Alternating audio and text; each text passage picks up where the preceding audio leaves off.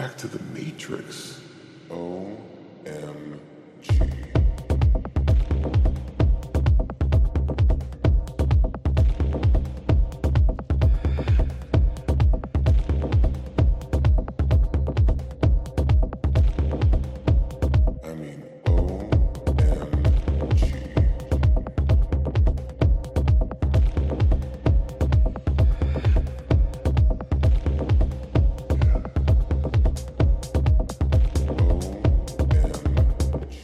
Hey there, Luke. I didn't see you there.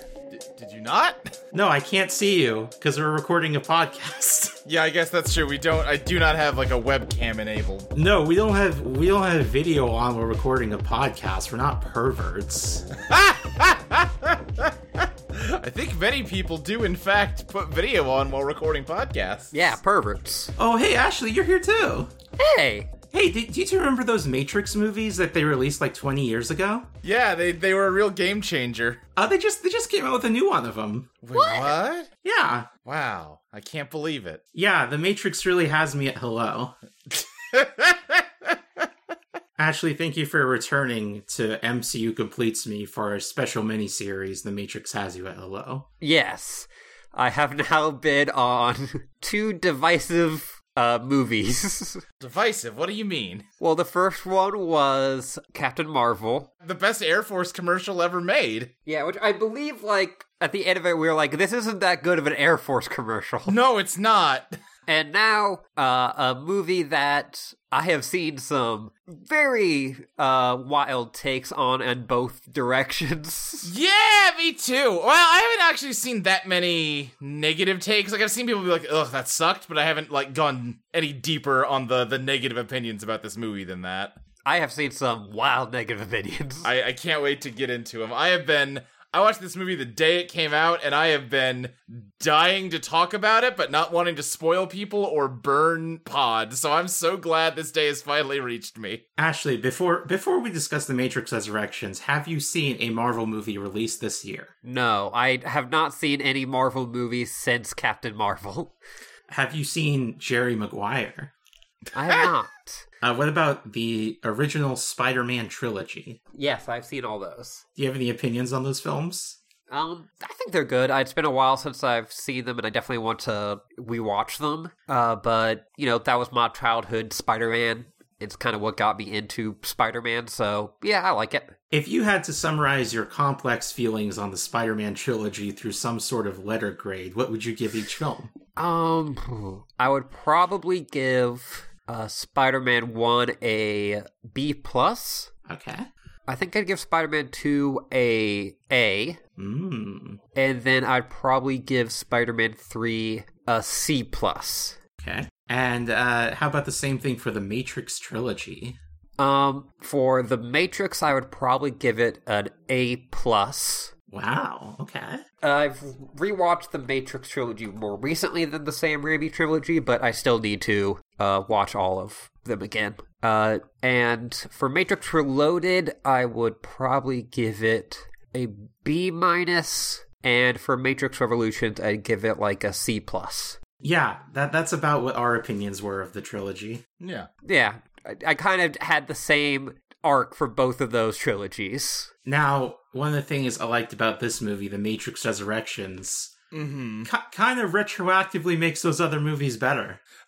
Okay, how do you mean that? It kind of... I saw a tweet before I watched this film that said, The Matrix Resurrections completes the series, and, like, the other movies are incomplete without it. And when I read that, I was like, okay, I don't know about that one. Yeah. But then as I was watching the movie, I was like, I think she was maybe right about that one. Interesting. It kind of weaves together and focuses ideas from all 3 movies. Huh. Okay. So you say overall you're feeling pretty good about this one? I came in with rock bottom expectations. Came out feeling real high. Cooled a little bit in the last couple days, but still pretty high on it. Ashley, how did you feel about it? I was like having almost like an anxiety attack about watching this movie. Just of like, because like, I like the Wachowskis, but Lana Wachowski in particular, and like they as a whole are really fucked up in a lot of ways, and all of this stuff. And then I was originally going to see it in a theater, and then, we had a bunch of COVID spikes, and I was like, I need to cancel this date I'm going to go on because I just don't feel. Right. And so finally I watched it on Christmas Day, and I came out of it with, like, yeah! Uh-huh. Yeah! And it's kind of the thing where I'm thinking about it, and I'll probably fall more on, like, what I think about this movie as a whole as I talk about it, but I really liked it. Okay. This is interesting because I'm apparently going to be the most negative about it here because I didn't hate this movie by any means, but throughout the whole first act I was like, ooh, now hold on, this seems like it might be this might be pretty fucking good actually. And then it kind of stepped away from the stuff that it felt to me like it was setting up. And I just kind of kept waiting for them okay, sure, but I picked up on the clues you were dropping at the beginning. I get where this is gonna go. Can we get there already? Not yet? Okay, how about now? Oh, that's the credits. Oh, that's the end of the movie. You never got around to that stuff I thought you were gonna do. Okay, well, that's fine, I guess.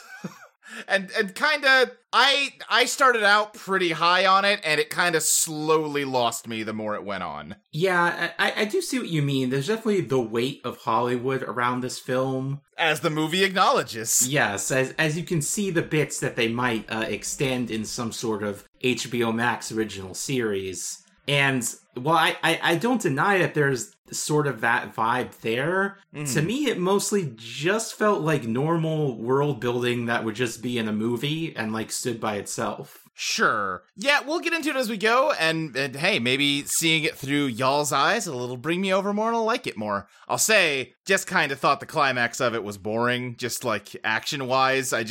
The zombie bots or whatever just was not very fun to look at to me. I definitely have heard, I have talked about this movie with almost no people, but from what I've looked at, I have seen a lot of people say that the second half is weaker and that the action is no good. Yeah, I might not even go that far. It's just, I don't know. And I get what they're doing with the bots, kind of at least, but I don't know. It's just, I feel like all three of the original movies had more interesting set pieces than them driving their motorcycle through the zombie infested streets. You know what I mean? Yeah, I would say the action in this movie is no good. I would say this is also, there's a noticeable shift in priorities here from the other movies, where this is not really, there is action in this movie, but it's not that interested in being an action movie. Right. It's definitely more interested in the character relationships. There's also a shift away from the philosophy monologues.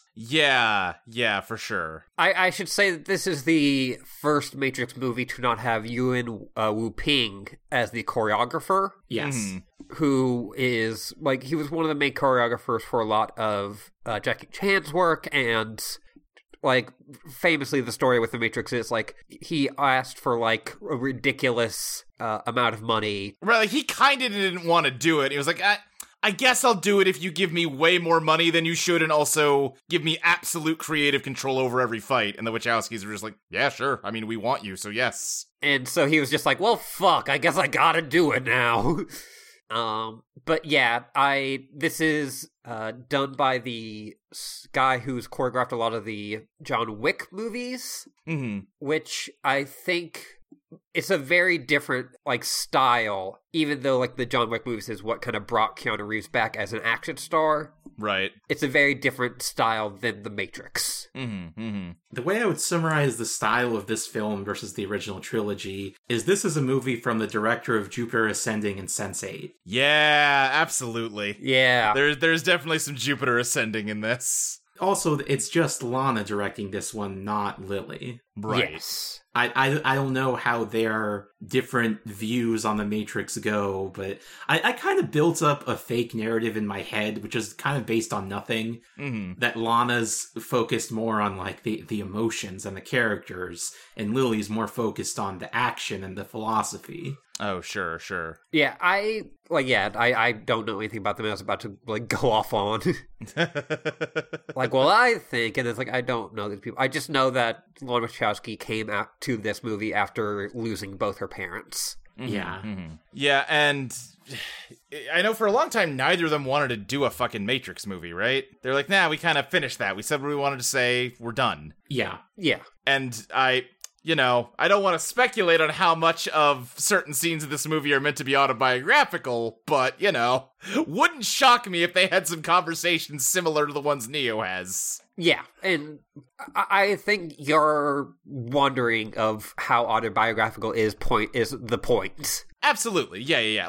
I feel like the knee-jerk thing would be to assume it's 100% autobiographical, and for all I know it is. But it could also just be them, writing about, hey, what let's look at, the creative process through this lens, because this is what people go through and stuff, or whatever. I don't want to assume that this is literally, that Lana Wachowski was like, well, they're gonna make a Matrix 4 with or without me, so I guess I have to do it even though I don't fucking want to, and I'm gonna be miserable the whole time, but it's better than a shitty Matrix movie getting made, I guess. You can tell it's not 100% autobiographical because they always talk about the trilogy as one unit, and they never talk about how people didn't like the sequels. Yes. There's a line, I think, where someone suggests that nobody liked the first one and liked the sequels way better. Which is funny to me. That's how the notes they changed. Yeah, I think one of the guys corners Neo to kiss his ass and just listen, I know that first one wasn't that popular. I loved it. It changed my life. We're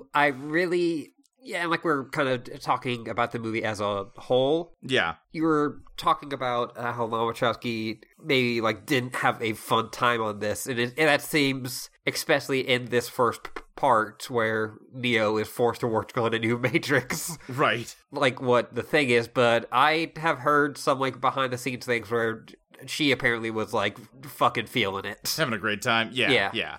So yeah, like I said, don't really want to assume that the Mr. Anderson stuff is meant to be a reflection of this movie. Yeah. Tom. Yeah. This movie starts the exact same way as the original Matrix. Yes. Shot for shot, it's the stuff with the SWAT team finding Trinity in a shitty building. But just a couple little things aren't the same. Yeah, it looks a little bit weirder. Things are just a little different. And also, there's two people here. There's yes. a guy with a Dragon Ball Z scouter and some lady with blue hair and pronouns. Yeah, they put blue hair and pronouns in the movie. Uh-huh. Her name is Bugs, like the bunny. Like the bunny. Like the bunny. You see, because Bugs Bunny is a cross-dresser. Oh, sure, yeah. Hey, you know what's a little kind of a weird little thing about this movie? What's that? Kind of expecting more trans people. Yeah! I was really expecting at least one, yeah. I thought for a bit that the lady who says that she was inspired by Trinity was trans. Mm-hmm. With, the shoulder tattoos. Oh, sure. But we... Yeah. I, looked up the actress and she's not, so... Mm-hmm. There's one guy who plays a character named Bobby who is trans, and they had, a Marvel-style press release just like they did for Spider-Man Far From Home, about how Warner Brothers is breaking new grounds. Yeah. Yeah, it's just when it's someone who is trans in control, nominally. Right. It just kind of sucks to not have it just be, When they were talking about Bugs' backstory and, how she saw Neo but didn't, it wasn't him, but she knew it was and it changed her life. For a split second, I thought they were reviving the plotline from The Matrix Online about the woman whose name is an anagram for Thomas Anderson, waking up from a coma shortly after he dies. And that was going to be Bugs' backstory. Yeah, I thought that we were going to get a Switch-like character in this. Mm-hmm.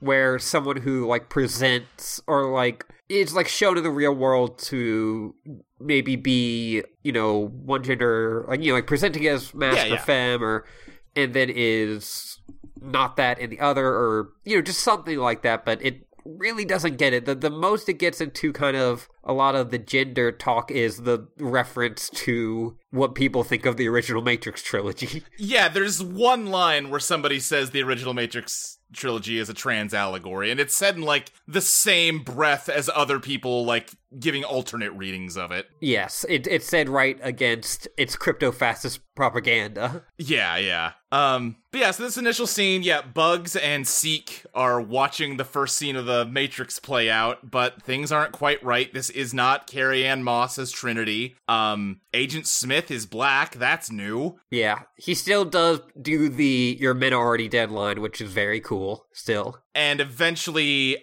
as this fight scene is playing out, Trinity is not doing as well as she did in The Matrix, which Bugs knows. Bugs is a fan of The Matrix and knows this is not playing out right. Yeah, the thing of this movie is that every new character is a fan of The Matrix. Right, Bugs is the ride into Neo's Solid Snake. Mm-hmm. Then, Bugs and Seek kind of get noticed by the agents during the fight, and they start getting chased. And I had to stop the movie to pump my arms and hoot and holler as Bugs dives into a key shop. Yes. Yeah, the Keymaker! Bring it back! They put the Keymaker in this movie, but not really, but they put references to the Keymaker. You know what? I saw too many keys and it made me happy, so I'm not gonna complain. And also, they use the Keymaker's shop to dive into, like, the back door hallway from Reloaded. I love that when Bugs is found out, she's just like, alright, I'm gonna leave, bye. Yeah. And yeah, this hallway stuff is probably among, like, the best stuff they do in terms of, like, playing with the Matrix to make cool action scenes. Yeah, because, like, the gravity shifts as they go through the door. Yeah, and it's kind of the only time they do it. So Agent Smith chases her through the hallway and drags her into Neo's apartment, which is empty, and they kind of have their guns on each other and start talking to one another. And Bugs reveals to Smith that this is a modal, which they're gonna spend a lot of time explaining what modals are and why you would use them. I sure thought that was gonna come back in a big way at the end. Because they really make sure you understand, no, this is like one thing that's just looping over and over to train up a computer program. And I'm not really sure, like, who made this or why. Really thought there was going to be some, like, third act twist with a modal thing happening, you know? Well, like, the entirety of the movie is all about loops. Sure, of course, yes. The modal is a metaphor, you see. Sure, I get that. I guess I just assumed that it was going to be something like, oh, yeah, no, Neo died in The Matrix 3. This is a program, or something. You know what I mean? I don't know. Maybe I jumped to too many conclusions about where this movie was going and then got huffy when it didn't go there. He did die then, and it's kind of a simulation just too. Sure, yeah. For me, because I've been thinking about Eidolon for a year, I was thinking, oh, this is like Eidolon. Sure, yeah, also that. Yeah, if it's not going that way, even just this also introduces the idea that you can have, like, nested layers of Matrix inside the Matrix, and that also doesn't come back at all past this first scene. It just seems they spend a lot of time explaining all this stuff to make sure you understand it in a way that seems like understanding it is going to be important to where the movie is going, and it's not. And I guess that's fine. Well, they have to explain why they didn't cast Lawrence Fishburne. No, well, they failed to do that. That's one of my biggest problems with this is I didn't need Lawrence Fishburne to play this Morpheus Agent Smith role. Mm-hmm. I would like to see him in the movie. I'd like to see him in the movie, and also, he could have played this Morpheus Agent Smith role, and he would have been good. Yeah. Like, I think this actor does a totally fine job. I like him in it. He's fun. But also, think about the oh shit factor if the agents got out of the car at the start, and it's Morpheus there, in the agent suit. That'd be a great moment. Yeah, I guess they wanted to, like, play with expectations of where this guy's allegiances lie, but that gets thrown away pretty quick. That gets thrown away so fast. Yeah, it seems rude to Lawrence Fishburne to not have him in this movie. And as I was, like, going into this movie, that was, like, my big expectation. It's like, yeah, because there's all, like, that weirdness about him not getting cast, and I was like, I think they're pulling one on us. Surely they're just holding him back. They're gonna have a third act twist where he's here all along. Surely they didn't make a Matrix movie without even calling Lawrence Fishburne. Oh, they did. Okay. Yeah, the tension here is I do actually like this Morpheus variant in like a vacuum. Yeah. Yes. I don't understand why it's him here. Right. Or if it's going to be him, like Ashley was saying, put the real Morpheus in the movie in a different role. Like, I would even accept a, like, flashback of, like, Niobe talking to Morpheus. Something. Yeah. And, like, just, like, it feels weird for this to be, like, a, like, return to form kind of thing, and be so focused on Keanu Reeves and Carrie-Anne Moss, and then just kind of throw in a statue of Lawrence Fishburne. Uh-huh. I agree. Yeah, each act of this movie kind of mirrors each of the Matrix films. And this Morpheus is also, like Morpheus, gonna kind of disappear after the first act. Yeah, they don't... I think he is the most interesting character they introduce in the first bit, and they do nothing with him in the like, the end of the movie. Like, I want to know more about this guy's, like, inner journey as he, like, learns about who he is and, like, what he exists to do and stuff. That sounds like a cool character. I wish I got to know more about him. I do like that he is, like, and, like, this goes for a lot of it, that he is specifically a fan of Neo and not a fan of the One, like original Morpheus was. Right. Like, in the trilogy, it's all like, oh, you the One? Right. And, like, yeah, like, now it's like, oh, you are Neo. Like, I've read all about you. And I just think that's a cool Yeah. little twist. But yeah, so they just, like, Bugs gives, Agent Morpheus the pill choice, and he points out rightly that this is a stupid choice, and, like, it's not even really a choice. But he takes the red pill. It is not made clear in this moment how a program could be awoken from the Matrix. We will basically get that later. Because now we gotta meet, Thomas Anderson, world famous game designer, winner of the 1999 Jeff Keighley Game Awards. Yes. I was just gonna say, I like just the quick montage of this Morpheus realizing that this is fake, and by specifically noticing the repeating pattern in his like shower mirror. Yeah, he sees like water droplets running down his mirror that kind of look a little bit like the Matrix digital rain. Yeah. And then, yeah, he touches the mirror and it, like, ripples, which is neat. Also, he gets, like, drunk off the red pill. He's just, like, staggering around. Yeah, there's a good bit where he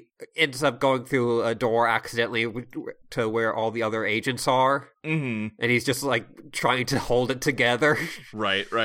Yeah, Lana invented a new effect for this film where I guess they filmed scenes at, like, 8 frames per second and 120 frames per second at the same time. Oh, interesting. Okay. Yeah, which they will use later with the analyst. Right.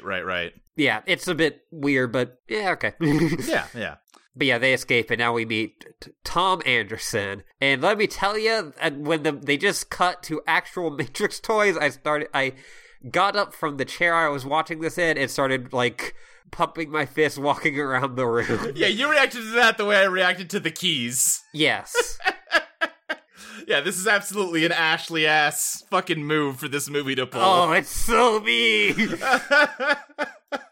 How did you feel when you saw that the Game Awards existed in 1999 in this reality? Wait, is it 1999? Yes, because it's the year The Matrix came out. Yeah, they very, like, specifically don't go into, like, what the original Matrix game looks like. Right. Because, like, they show, like, bits of the movie, because that's actually what they're talking about, but, like, I really wanted them to just, like, use, like, Enter the Matrix graphics. Yeah, they should have used Path of Neo. Yeah.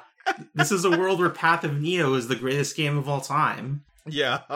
I like that in this movie, like, they have, like, a huge thing of PR blitz at the Game Awards, and in this eo Neo gets a Game Award and then jumps off a building. That is true. Neo is currently, well, as far as he knows, he's not Neo. Those are, he has... Those are the fictional characters that he made. Right. In the reality that has sort of been constructed around him, he has, like, some severe, like, dissociative disorders where he has a hard time telling where, like, you know, reality ends and the Matrix starts. He keeps thinking he's the fictional character from the video games he made 20 years ago, and has to, like, you know, control that about himself. Hey, quick question. Does Neo's like little guy who's like enthusiastic with them at work, does he remind you a bit of Jeff Gerstmann? I saw this tweet. He does look like Jeff Gerstmann. I can, like, after I saw that, I'm like, yeah, I can see that. There are people in this world that look less like Jeff Gerstmann than this guy. I remember a classic Jeff Gerstmann bit where he talks about how he doesn't like The Matrix because he doesn't like movies where hackers make up scenarios to make them look cool, even though they're just sitting in a chair. I wonder if Lana listened to that and took it personal. Yeah, because this guy fucking sucks. Oh, he sucks so bad. I definitely could see them, like, we're looking for a Jeff Gerstmann type. Yeah. But yeah, this guy, I forgot his name. Yeah, it doesn't matter. Jude Gallagher. Yeah. They end up going to Simulate. Yeah, Simulate is the coffee shop they like to go to. And he's just ranting and raving about how great The Matrix was. And how he failed 7th grade because he kept playing his game. Thomas Anderson is not interested in that. He's interested in MILFs. They do call Tiffany, played by Carrie-Anne Moss, a MILF. Oh man, it's so bad. Yeah. Like, just that guy going like, he just goes like, MILF alert. Uh-huh. Like, you can tell that Tom has a crush on Tiffany, who he's never actually talked to, so he decides to be an asshole and force them together. He is doing such a bad job at being a wingman. Yes. But yeah, Tiffany has 2 kids, and then her husband Chet shows up. Uh-huh. Chad. Right, because we have to deal with the Chad versus the Virgin Tom. Chad is actually played by Keanu Reeves' stunt double. Is that true? Yeah. Oh, That's rules. so good! And his name is actually Chad. That does bump this movie up a little bit for me.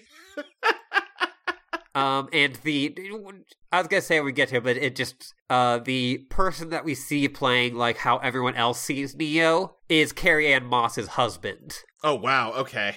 Oh, yeah. Because, yeah, we should also say, yeah, every now and then we will catch a sight of Tom's reflection, and he looks nothing like Keanu Reeves. Apparently he looks like Carrie-Anne Moss's husband, except they do not film that man flatteringly. No. And Tiffany also looks different in a few times. Yeah, we don't see that as much, but we can see that, yeah, in now and then you catch a reflection of her that is like a blonde woman. Yeah, also, the kid just asks, hey man, you gonna fuck my mom or what? Yeah. You do get an immediate vibe between Tom and Tiffany that, you know, hey, there's something here. But, you know, they're broken up before that can go any further. I will say, one thing I was pretty critical of the old Matrix movies on is that I think they did a bad job of selling the romance between Neo and Trinity. I think this movie does a much better job on that front. I buy that these two people have, like, a deep emotional connection to one another. Yes. Yes, the acting from Keanu and Carrie-Anne is also a lot better. Yeah. Yeah, I also think they just give more for Carrie-Anne Moss to do. Agreed, yes. That's kind of the whole point of the third act. Yes. Tom gets called in to talk to his boss. What's his boss's name? Smith. Well, yes, but what's his actual, like, what's his, you know, blue pill name or whatever? I think it's Smith. Oh, is it? Yeah. Okay. He calls Tom in to talk because, Warner Brothers, their parent company, has decided to reboot the Matrix video game franchise. Yeah, again, that was another fist pump of me. Yeah, when they name dropped Warner Brothers. Yeah. Uh-huh. And also, this is when we kind of start getting a thing we'll get from the majority of this first act. Yeah. Where someone will say something similar, or there'll be a similar shot to something from the original trilogy, and they'll just play that clip. Lot of archival footage of the original movies. Yes. And it's always in, like, very short clips, but there's a lot of it. Yeah. I do really like how, they have updated, you know, we see, like, Tom's boss in the original Matrix, and he's just, like, shitty, like, dude in a white shirt and a tie who's just, like, a mean boss. And they've updated, like, the shitty corporate computer environment for this movie so it's more like startup culture type shit. It's like Google, where everyone just, like, we're here to have fun, but also get to fucking work. You know what I mean? This is a guy who loves football and loves family and loves Jesus and sells mattresses online. Yeah, this is a guy who advertises during podcast breaks. Yeah. The actor, it was like Jonathan Groff is also the main dude in Mindhunter. Oh, yeah. Which I love him in. Mm-hmm. And he is given a very weighty title to hold in this movie. Definitely. And I don't know if I don't think he does as good as Hugo Weaving in the original. Yeah. I mean, they're not asking him to do a Hugo Weaving impression, which is probably the right move. Yes. I feel like I don't blame him so much. I mostly feel like they knew they had to have Agent Smith in this movie, but didn't have a very good idea of what to do with him. I think he works really well in this first act, but the longer the movie goes on, the more I'm like, why are you here? There are a lot of things in this movie where when they first appear, I'm like, I don't know about this, but then they win me over by the end. And Jonathan Groff Smith, he is just Smith, not Agent Smith. He's no longer an agent of the system. Of course, yes. Jonathan Groff Smith really won me over by the end as this, like, shitty Vegeta-type character who just keeps bothering Neo. He is a Vegeta, that is true. Yes. I like how we had completely opposite arcs with this movie, Crystal, where you were like, and then got won over more and more, and I started off like, yeah, and it lost me more and more. There's moments for me throughout, but I was... and part of, like, why is Smith here is Lana kind of wrote herself out for that by saying, oh, it's the analysts trying to recreate the Matrix, and so he just feels like, well, of course we gotta put Smith in there. No, sure, yes. I just feel like he doesn't have, like, a character arc, and he should. His character arc is just like, fuck this guy. Yeah, the way that they especially frame at the end, it feels like it's like, oh, we'll have to deal with him later, and then it's not going to. Kind of feels like this movie's trying to set up for, like, a full revival of The Matrix as a franchise. Like, kind of feels like they thought, hey, you never know, maybe we'll get a Matrix 5 after this. This feels like kind of a conclusive statement from Lana, at least. Yes. Maybe. I feel like you could cut it either way. There are elements that feel very final and conclusive, and elements that feel like, well, hey, we never really got around to talking about that. Maybe, hey. I feel like what they may be setting up for is another Animatrix. Which would be good, I think. I'm good with another Animatrix. If you want to talk about, like, the power creep from Matrix 1 and then them, like, having to be like, new agents that make it hard again. Right, Like, the power creep, like, that they would have to do from this to the next one where Trinity and Neo end up. Right. Would be fucking insane. Yeah. But I would say the purpose of Smith in this movie is this is a movie that really, this is a feel-good movie. It wants you to be happy at the end. Right. It's kind of going a different direction from the very, like, apocalyptic, bittersweet Revolutions. Definitely. And they want to show, like, hey, Smith, even he can be not redeemed exactly, but turned into this, like, semi-reformed Vegeta figure who's no longer this apocalyptic threat, but is just this annoying guy. Mm-hmm, yeah. Mm-hmm.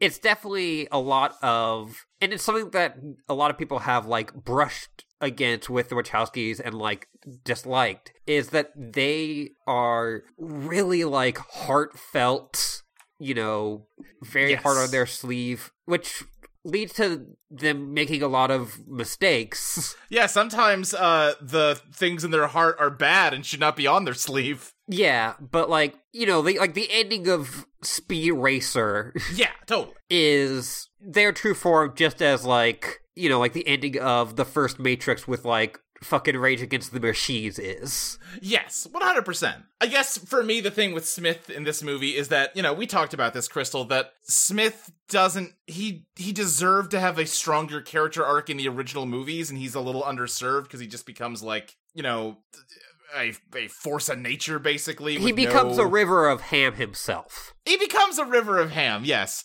So seeing in this movie, like, oh, they're bringing him back, and he's in like a weird new like status quo. This is an opportunity for them to like go back and actually like flesh him out properly. And then when they don't do that, it just kind of bums me out all over again that Smith gets done dirty in those first movies. Did you know that sometimes, therapists and prescription medication can be used to control you? Yeah, so during this meeting where Tom is hearing that they're making the Matrix 4 with or without him, so he better fucking like get in line and make it, he starts clearly having like a panic attack and sees Smith's mouth closing up like his did in the first Matrix. And then to just cut from there straight to his therapist? Yeah. Who's played by Neil Patrick Harris. Yes, in bright blue glasses and a blue suit, because, Fuck subtlety. Yeah, exactly. Fuck subtlety. How do we feel about the way this movie tackles therapy and psychiatric medication? There is a, Emily Vanderwerf, who is a critic I have a lot of differences of opinion with. Yeah. But think is good. Wrote a pretty good discussion piece about how you can definitely read this movie to have a go off your pills, man, and right. But it is clearly much more at least to me, like I am reading it in like a more generous way of that this is using the language of right, therapy and in the way that a lot of like abusers will, if these woke things to like to be controlling. I feel like you can definitely read it in a very negative way, in a way that kind of grosses me out. I don't think the movie does very much to like explicitly reject that reading of it, that just like, your pills are just controlling you, your psychiatrist, whatever. I think if I'm trying to be more generous about it, then you can come at it from the angle of like, sometimes people talk about, well, it's not that you have depression, it's that the world sucks and your life sucks because we live in fucking capitalism and it makes everything worse. And like, I guess it's good to learn coping strategies for that, but the problem isn't with you, it's with the world around you not treating you right, and therapy is kind of like it's a coping mechanism. It's a coping mechanism that treats it like it's a personal problem and not a problem with the greater world. Like, it's your fault for not being happy, as opposed to the world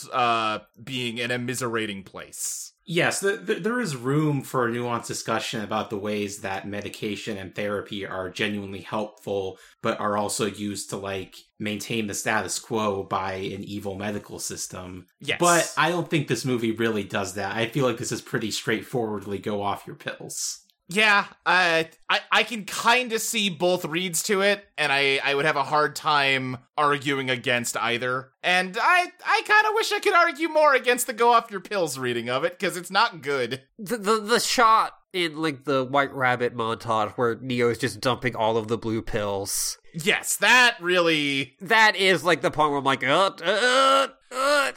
Right. Well, and the fact that his medication is specifically the blue pill that keeps you blind to the world around you, like, that's not how psychiatric meds work. I mean, but then he also he takes another pill to get free. Yeah, but that's supposed to be like code for drugs. Or estrogen, or... Sure, I guess, estrogen. It's either estrogen or, like, fucking... acid. Yeah, acid or whatever. Yeah, it's... or both. It can just be both. That'd be a hell of a cocktail. Here's the dumbest fucking question I'm gonna ask tonight. What do we think they're trying to convey by changing the pills from gel caps to capsules? Because they can be shiny now. Okay, yeah, that's probably why. Neo's game company, by the way, is named Deus Machina. Yes, which was the name of the machine god from the end of Revolutions. Yeah, and, is an obvious... Right, yeah. But yeah, then we get this montage, which probably the highlight of the movie for me, in spite of the fucking dumping out the blue pill scene we just talked about, where it's just like Tom is trapped in just like what seems like a just literal endless loop of meetings about how you make a fourth Matrix movie, because like conversations are being repeated without any progress being made. What made Matrix different? It effed with your head. Yeah, we gotta flip the WTF switch in their brains. It's mind porn. And yeah, we just gotta get a new bullet time. Yeah, everyone's arguing about, like, you know, what is it that made the Matrix such a phenomenon in the first place, and how can we fucking, recapture that? Yeah, and they're arguing whether it's the philosophy, whether it's the gunplay, whether it's a trans allegory, whether it's crypto-fascism. Yeah. Also, everybody's on their phones. Yeah. And none of them talk about the connection between Neo and Trinity, which this movie positions as the core of the Matrix. Yes. To which I would say, you should have written a better romance if that's what you felt like. I just as someone who has had a giant emotional change after coming out. Yeah. I wonder if that has something to do with it. Yeah, maybe. Like I said, I do really like the romance stuff in this one. It's just, they're horny for each other in the old trilogy. They're not in love with each other. Those are different things. Yeah. And specifically the guy who is saying that he didn't like the first one like some of you. Yeah. Just wants big, dumb action. Yeah. And meanwhile, like, Tom in his personal life is clearly not doing well. He's, like, falling over a lot. He's having, like, weird dissociative episodes constantly. It ends with him in a bath with a duck on his head. Yeah. Because we're gonna learn eventually that Sati is one of the people here. Did she ever say her opinion on what the Matrix is about? I think she says that this cannot be another retread. Okay, yeah. And then we see her at the coffee shop. But the next scene is Trinity and Neo having like an actual sit down. Oh, also, I like the bit in the montage real quick where Neo's having himself a steak. Do you get it? Yeah, and he fucking raises his glass to no one. Yes. Like Mr. Reagan. Yeah. He wanted to be an actor. He did want to be someone important like an actor. But yeah, we end up...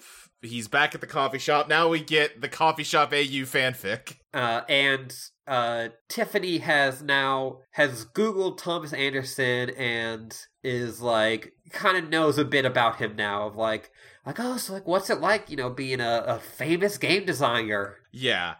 And he's just kind of like, I don't know. I got a really expensive therapist. And again, you could definitely read this as like people coming up to the Wachowskis and like, oh, you made The Matrix, and they're just like, yeah, we did. Yeah, although I definitely, again, I feel like they have a good emotional connection here where she's just kind of like, yeah, you're just a guy. I get it. Yeah. She asks if he based Trinity on her. Yeah. And the idea that Tom has been watching Tiffany from afar for 18 years. Right. Is a lot. It's called a slow burn fic, Crystal. I think it's because to her and to Neo, she looks exactly like Trinity, and to everyone else, she doesn't. Yes. Yeah. And also we are gonna learn that, like, the impression I get from the analyst's big monologue in, like, an hour is that this Matrix is maybe not as, like, concrete as the old one. And I think that gets, sort of affirmed by how, like, loopy all the, like, business meetings are, where it's just, like, the same conversations being had over and over with just different people in the same spots, where, like, my impression is this Matrix is much more dream logic-y, where, like, this is the first time they've met, and also it is not the first time they've met. Yeah, the first, trilogy has the architect, which is all, like, logics and facts. Yeah. And, hey, listen, we tried to build you the perfect Matrix, but too many people died, so we had to, like, find the right, like, percentages of bad. Right. And the analyst sees himself as an artist. He is Algae Rhythm from Space Jam 2. He's Algae Rhythm from Space Jam 2 combined with Ben Shapiro. Yes. Because he talks a lot about facts versus feelings. Yes. But he's like, but feelings are good because we can manipulate them. Right. You know, they're so much mushier. We can mold them however we want. But yeah, Tom and Tiffany have a nice long conversation at the coffee shop. They make like a connection, but then bad timing. Tiffany gets called away by her kid having a Lego up his nose. Yeah, every time that they start connecting, something happens with one of the kids. Yes, because if Neo is being controlled by, like, his job and his fame, Trinity is controlled by her husband and kids. Yes. But there's been an emergency at the game company, and Neo gets a text, which is a lot less cool than getting a phone call. It's a lot less cool than having someone mail a phone to you and then it rings as soon as you open the envelope. I mean, one of the coolest scenes of all time. Yes.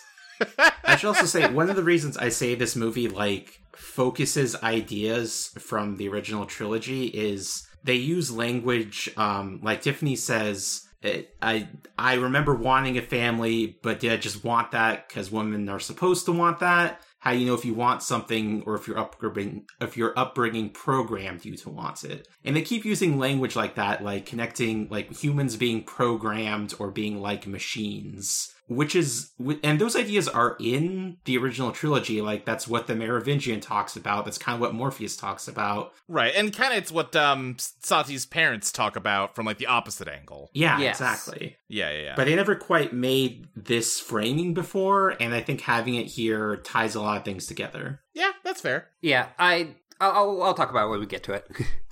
But yeah, he is just like, okay, this is another hallucination, or someone like fucking with me. He fully thinks it's someone fucking with him because he's like about that Jude, the Jeff Gershman looking motherfucker. Uh-huh. He's like, Jude, what the fuck are you doing? This is not the time to fucking role play. Right, but it's not Jude, it's Morpheus. In just a cool suit. Yeah, wears a lot of good clothes. And yeah, Tom is freaking out because a video game character he programmed is in the real world with him. Yeah. And wants to give him a red pill. And he's like, no, fuck this, fuck off. Yeah. And yeah, I think the actor who is playing this Morpheus, Yahya Abdul-Mateen. Yes. He is great in this scene. He's a lot of fun. Like, yeah, it is. My complaints about the lack of Larry Fish have nothing to do with him doing a bad job. He's great. Yes. Because he is just talking about how his introduction to Neo sucks compared to the old Morpheuses. Right, yeah. Where like, oh, he's got the coolest intro to the whole thing, and I'm coming out of a stall. Uh-huh. Is this also where we start to get, like why he exists, which is that, like, yes. Neo couldn't, like, because of the fucking stuff with the analyst and, you know, his prescription blue pills, he couldn't just leave the Matrix, so he has been using his modal to train up an artificial Morpheus that could liberate him. Yes. And basically, you know, like, both, like, to liberate him and also, like, as a, like, thought experiment. Yeah. Of, like, well, if all of the hallucinations I'm having are real, Right. then this would be the person who would save me. Yeah. He is desperately trying to convince himself that he is just having an episode as the SWAT team rushes in and explosions start going off. The sprinkler system kicks on. Morpheus is just murdering cops. Glad we got back to what really matters about the Matrix, which is cop murder. I was going to say this, I guess he does technically murder cops in this movie, but this movie is not that concerned with, like, the politics of we need to kill the oppressors. It's more about, like, the emotions of Trinity and Neo. Yeah, it's not focused on, like, humanity. It is just focused on the main characters. Yes. But yeah, I mean, Morpheus does kill, like, a dozen cops in this scene. That's true. Yeah. I'll take it. Also, I like that in this one, the mirror is now the exits instead of phones. Yeah. Smith walks out of his office and seeing all the gunfire and the, you know, sprinkler, like, rain and just a gun at his feet, it, like, activates him and he remembers who he is by just screaming Mr. Anderson at the top of his lungs. It's great. I love it. It's goofy in the way that, like, Hugo Weaving's, like, villain laugh was goofy. Yes. And, like, Neo is, like, just straight up like, oh, fuck off. No. Yeah, he, like, just falls to the ground and he is trying to use the techniques that his therapist has given him to, like, ground himself so that he can escape his hallucinations as Smith just points a gun at his head. And things just kind of start getting weird and wobbly around him, and he finds himself in his therapist's office, which I feel like, again, like, suggests that maybe this Matrix is less, like, directly causal. Like, This feels like the analyst just sort of, ooh, hold on, let me just rejigger a couple variables real quick. This went off the rails. Yeah, he's safe scumming here. He said, yeah, you're right, he is safe scumming. I also like the way this action is shot, where it's not really the focus of the scene. Like, there's a lot happening in the background as the camera focuses on Neo trying to calm down. Yeah, like, Morpheus is having a Matrix fight scene in the background that we don't really get to see. Yeah, and yeah, he sees the cat, which is the thing that the analyst uses to reboot things. Right. The cat's named Deja Vu. Yes. Yeah. They put a cat in the movie. They have put a cat in the movie. This is a cute little kitty. Yeah, cute little thing. It's got a little bell. Yeah. And I like that, like, Neil Patrick Harris is like, I know you hate my fucking cat.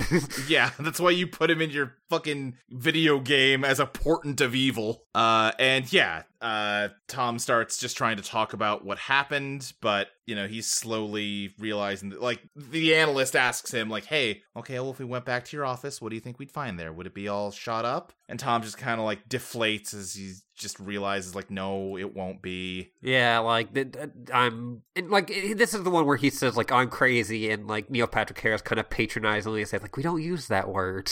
Yeah. This is also when we see him get a video game award and then jump off a building. Yes, yeah, we get a flashback because we learn about how he's like a suicide survivor, and yeah, he won the Game Awards in 1999. I did see a fucking, I think it was a Polygon article today, like, well, here are the games that the Matrix video game beat in 1999. Did Jeff sign off on this, because it is the same statue that they use in the game? He must have. That's like must have been why there was so much fucking Matrix Resurrection shit at the Game Awards this year. Like, it was a cross promotion thing. Okay, but did Jeff understand that the way the Game Awards would be portrayed is as this this awful thing that would drive Neo to suicide? Well, I don't think that's really what it's supposed to be. Like, what it is they wanted to make him a video game maker, but they also wanted him to have won an Oscar. And like, well, they don't really have Oscars for video games. I guess they have the Game Awards. Like, I don't think you'd see it as an insult to the Oscars if he had won one of those. You know what I mean? I don't know. And also, and like, they never fully go for this. I posted a picture of what Neo looks like when he wins an Oscar. Mm-hmm. Or not a video game award. Yeah. Which, I love that the tables are covered in, like, pills and white rabbits. Like, dude. I know writers who use subtext and they're all cowards. But, like, they say, like, oh, you had this suicide attempt. The building that we see him jump off is not survivable. And they just never really state what happened. And there's, like, a great line from Bugs later, which is, like, I saw you jump and you never landed. Yes. Yeah. It's clearly fucking the analyst just reset the Matrix before he hit the ground, or like he was starting to fly or something. Because that's the other thing. It wasn't a suicide attempt. He just got lost in a dissociative episode and remembered that he used to be able to fly and convinces himself to try to fly. Yes. But yeah, he's kind of like just defeated after his talk with his therapist, and he's sitting up on a rooftop drinking. Yeah, he's like, oh man, my texts were erased, so you can't see Morpheus. Yeah. Yeah, he's getting drunk, and he's like, I'm gonna try flying again. Yeah, he watches a pigeon fly off the roof. He goes, that doesn't look hard. I can do that. But Bugs pulls him back. And yeah, we learned, Bugs was a window washer at the building Neo almost killed himself trying to fly off of, and for whatever reason, she saw a glimpse of the real Neo underneath his weird, fake avatar, and that's what, woke her up. She lets him know that, they don't use agents anymore, they use bots, and your whole life is, full of them. I didn't totally... Are there just programs that are bots that can be activated and they just live among the people? Or is it that random people can get activated as bots? I think that bots live among people. Okay, that makes sense. Yeah, like Jude is a bot. Right. I think it's a thing with this Matrix that there is far less people in it than there used to be. Which makes sense. Right. And yeah, they say that later. Yeah. But the analyst is trying to make up for that by using more programs to control people and get them producing more energy. Yeah, I'm about to say something that as soon as the thought came into my head, I was, of course Ashley likes this fucking movie because it's way more The Truman Show than the old Matrix movies. Yeah! It's everyone in your life exists only to, like, make sure your life goes in certain directions and you don't question things. Like I said, like, there's been a few movies this year for me where I'm like, well, I loved that. I don't understand why other people do. Sometimes people make movies for Ashley. Yeah. The editing as Bugs escorts Neo through a train to Morpheus is some good Wachowski shit. Yes. Yeah, it's fun. I like Bugs' glasses. Yeah, Bugs has some neat glasses. They've got like a bar across the front of them. Yeah. The part where I was like, oh, this is my shit, is when they get through the train to meet Morpheus, and it's in a shitty rundown movie theater where they are projecting the scene where Neo meets Morpheus from the first movie. Yeah. And just sort of sitting in the light of the projector. Projection? Projecture. I used to be a projecturist. And yeah, Morpheus wants to give him a red pill. We also learn here that, like, part of the reason that it's taken them so long to find Neo is that they have found a way to hack people's residual self-image or whatever it's called so that you don't look like yourself to anybody else but you. And this was another thing where I'm like, oh, that's cool. And obviously this is a seed we're planting and there's going to be like a third act twist where somebody isn't who we thought they were the entire movie, right? That does not happen. No. Well, that's why they had the whole scene where they talked about how what matters in the Matrix is big mind-bending plot twists. So they could set up that that's not what matters. Sure, yes. I see. You're saying the fact that they set up a potential twist and then don't do it is actually that's them smacking me for focusing on the wrong parts of the film. Yes, correct. I see. It's a thing like the modal thing where they spend a lot of time talking about it and then it just doesn't go anywhere. I will say I didn't quite, only 80% understood this on my first watch. Mm-hmm. I'm understanding it a little more now that we're talking through it. At this point, I wasn't quite sure what the ontology of Morpheus is. Like, I understand now that he is a program that was created by Neo so that eventually someone would free him so he could free Neo. Yes. Yeah. But at this point on my first watch, I didn't quite understand who created who. Oh, sure. I get you. Yeah. I also just like the idea that because they're in a computer program you write in it can bleed out into it. That's a fun concept. Yeah.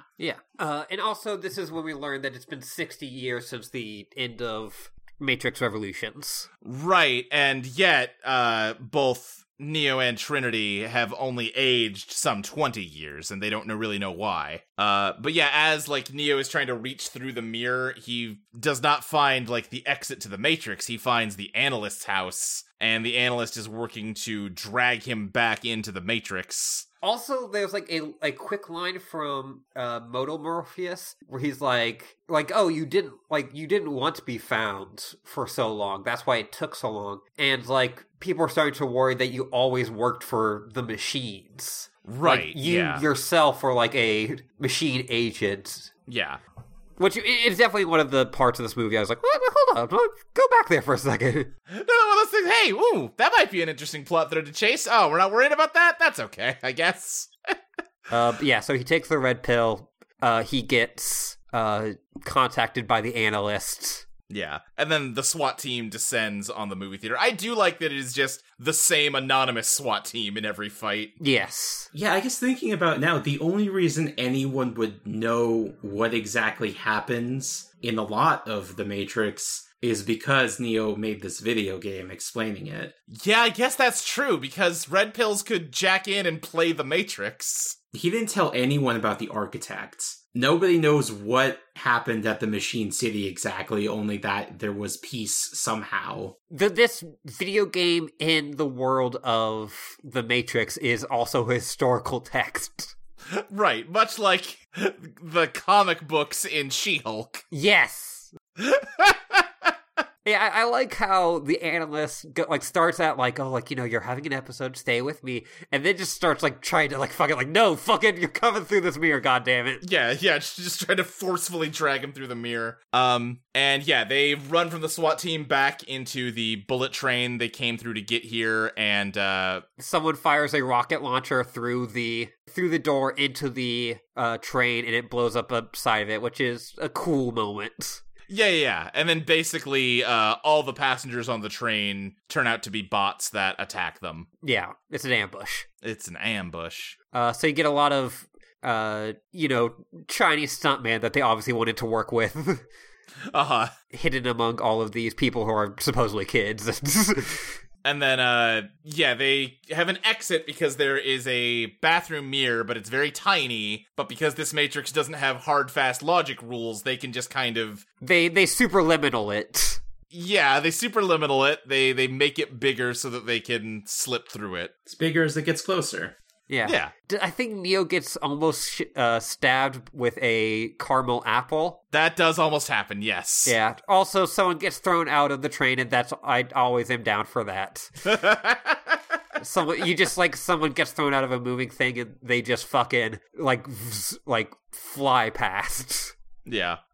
Neo wakes up. The first couple shots very directly mirror him waking up in the first Matrix movie. He's a goopy boy again.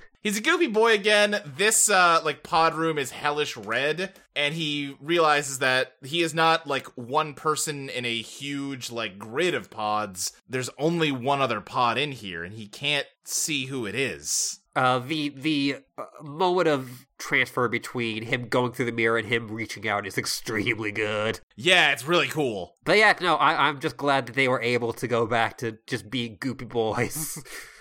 Just back in that goop. Yeah, a couple of quick notes I had is I really like the way Seek the Operator is like projected as a hologram into the Matrix. Yeah. So the operator isn't just like a guy sitting at a keyboard now. He's walking around with them, even though he's not actually in the Matrix. It solves a lot of problems of, like, cutting back to the guy at the computer. Right. And, yeah, Neo gets unplugged. I thought at this point that my big thing, and I told this to my girlfriend who I was watching it with, what I thought, like, my big twist that I thought they were going to do is that the machine that is unplugging Neo is, looks like a big bug. Yeah. And I was like, oh, Bugs is also going to be turned out to be a machine. That would have been cool! And, that's going to show, oh... Oh, right, she has a machine body in the real world, but Jack's in and she's human? That would have been so good! And yeah, that's how she, And I was like, oh, that's how they're gonna do, their trans shit, and then, it's also... It's what they eventually end at, that, the Resistance now is not just humans. Right. And that is my getting disappointed they didn't do the thing I thought of. Yeah. I would have liked that. Neo has 5 times as many plugs and wires as he did before. Yes. He's got a huge one on the back of his neck. Yeah, and his whole he's got more than just holes. He has some weird prosthetics on the back of his neck. Yeah, and it's very much he is freaking out because he thinks that these machines are going to go dump him, like they did in the first one, not realizing that these are their people on the inside. Right, yeah, he does not get that there are machines working with the Resistance now. So he's freaking out, he gets dragged away. I think we get one very brief glimpse into the other pod to see that it's Trinity. She reaches her hand up. Right, yes. And then as he gets pulled away, it goes back down. Yeah. But yeah, we see the human power plants, which not as big as they were before, or not as filled. Right. But it looks a lot like it did in Revolutions. Yeah, definitely. And the machines drop him off inside a ship. I forget, what's the new ship called? Nemazine. Nemazine. They are like, they wrap him up in a blanket and they're trying to like stabilize him, but they're struggling. Bugs asks the doctor, "What's up, Doc?" in a way that is not at all a joke. I did not. I just thought she was named Bugs because it's like, oh, computer bugs. Right. But there's definitely some Bugs Bunny here. Yes. Yeah, she wears a shirt with a carrot on it. Uh-huh. She's got the White Rabbit. Yeah. I like that the fucking rebels in this have tattoos. Uh-huh. They're like, listen, if we're going to be cool rebels... Yeah, then let's be cool rebels. Yeah, I feel like this is a good subtle thing with the makeup and dressing, because Io has a little bit more resources than Zion does. Right, time has advanced, things are improving, albeit slowly, and they have a little bit more than they used to have. So they can get their hair done up nice. All of the people have like subtle but different modes of like dress that like reflect their personalities rather than like the default Skyrim wear they got in the first trilogy. It's not just that everyone's wearing a shitty burlap sack. Now they're wearing a shitty burlap sack with a band of color on it. Yeah, or like buttons or something. Yeah. And in parallel to that, I really love how old Keanu Reeves looks when he's shaved. Yes. Yeah. He looks like a sad old man, which is appropriate. Right. Morpheus is saying that he's just been hanging out on the ship computer because they plugged Neo in. Right, that's somehow like what they're gonna need to do to stabilize him. And yeah, he wakes up in like the white void with Morpheus. He is going through withdrawal from the Matrix. Right, yes. And yeah, Morpheus turns on a TV to show Morpheus turning on a TV from the first Matrix. Yeah, this is where Morpheus kind of explains his deal to Neo that, yeah, he's a program created by him to wake him up. He's, like, based both on Morpheus and Agent Smith, the two of the people that had the biggest impact on, like, change in Neo's life. And, like, you could get a sense that, like, Moto Morpheus is like, that kind of sucked, bud. Yeah, this is all kind of fucked up, actually, but, we're here now. What are you gonna do? So I'm gonna just punch you a bit, and maybe that'll get out my feelings. My life is an existential nightmare, but there's an open bar in this white void, so I can't complain that much. And I was programmed to be very cool, so...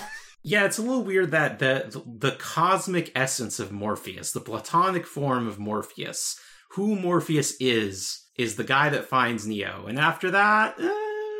Yeah, I mean, I would say it's not the cosmic platonic essence of Morpheus. This is Morpheus as Neo understands him, right? That's kind of the only thing that makes him Morpheus. Right, for sure. Yeah, because his personality is very different. Like, that when he awakens to his nature as Morpheus, that's what he says. I am Morpheus, I have to find Neo. And if I'm trying to make excuses for it, I could say, well, yeah, because that modal Morpheus's understanding of Morpheus is derived completely from Neo, and that is who Neo is conceiving Morpheus as. But you're right, that, like, you're meant to take it as, yes, like, Morpheus exists as his plot function in the Matrix movies, which is to awaken Neo and then run out of subplots to do anything interesting. Yeah, we all know the Wachowskis do not have a good history with black characters. Not a great history with black characters or opinions on black people. Yeah. Said some real fucked up stuff about black people. Yes. Which was kinda in the back of my head watching them bring back all the actors, but the one black actor on the main cast, we can just swap him out with a different black guy, right? Yeah. And that is perhaps uncharitable, but they got a track record that encourages that kind of uncharitable thinking. Yeah, and if, say, Lawrence Fishburne did come back to play Modal Morpheus, there could be something like, we could be like, oh, he's using, all the thoughts that he had about this previous version of this character to bring to this one, and like how he is playing Modal Morpheus. But this guy very, pointedly is just almost playing like the public remembrance of Morpheus. Kinda, yeah. Cool black guy who fights Neo in a, Asian-inspired room. Mm-hmm. Yeah.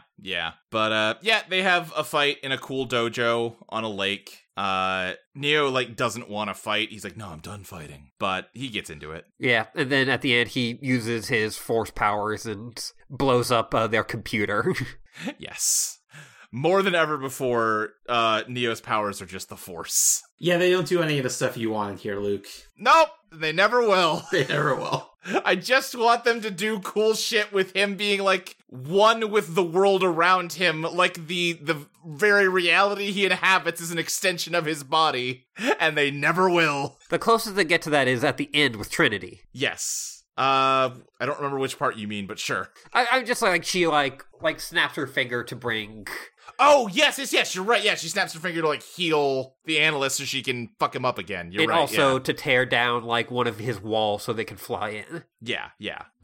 Yeah, but we get a scene of, shaved Neo waking up, and he is just like, so everything I did was for nothing, huh? Like, I sacrificed my life, Trinity sacrificed her life to...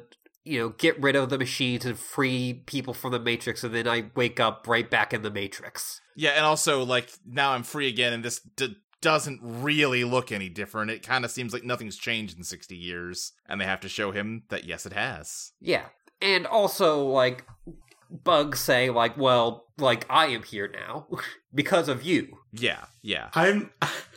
I'm baffled that they call out one character as being a descendant of Captain Rollins. That memorable fan favorite, Captain Rollins. Is Captain Roland the other captain from Revolutions? Yes. Okay. He's the guy who wants to torture people. Right. I mean, here's the thing. I did not remember who Captain Roland was, but that level of like, hey, we're even gonna throw something out for the Roland heads out there, I do like that. Like, if you're gonna do fan service, do some fucking fan service. And yeah, like, also, it's a good, like, hey, this guy that you, like, wasn't, that much older than you, I'm his granddaughter. It's just a way to make Keanu Reeves feel old. Yeah. And also, this is where we learned that the Oracle is no longer a thing. Is that there was a purge of programs, and she was one of them. This is the one point that felt a little sequel baby to me, because they mentioned that the Oracle's fate was kind of mysterious. They're gonna mention a few things are kind of mysterious throughout this chunk of the movie, where they're just kind of like give you the shape of what happened with no details. But yeah, for now, we're meeting the machine members of the crew. We got, how do you pronounce their names? Saibebe? Saibebe. Saibebe. Yeah. She's Saibebe. We also have Octocles, and what's the little one's name? Luminate, but the 8 isn't 8. Also, yeah, they don't like, they prefer to be called Synthients, not machines. I said somewhere, but I like that this is a movie that has they prefer to be called blank, and it doesn't feel like a joke. Right, they're just letting you know, like, oh yeah, actually, no, the word is Synthient. Which also, like, works on the level of, like, yeah, machine is literally a very, like, dehumanizing thing to call them. It makes sense they wouldn't like that name. Yeah.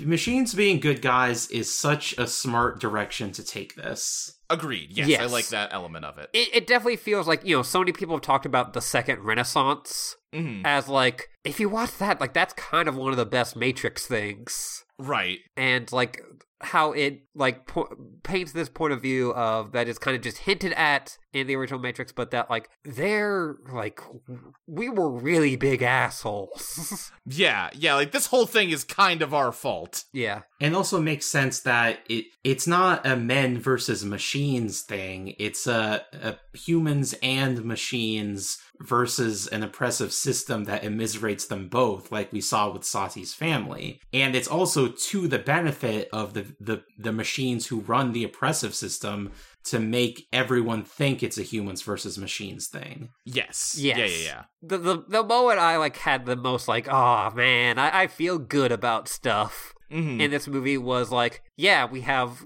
humans, machines, and programs all working together. Right. Like, that was that's the next step of this, is that, like, we had been stuck in this us versus them, but no, it's us and them. Yeah. We also learn in this scene, right, that programs can...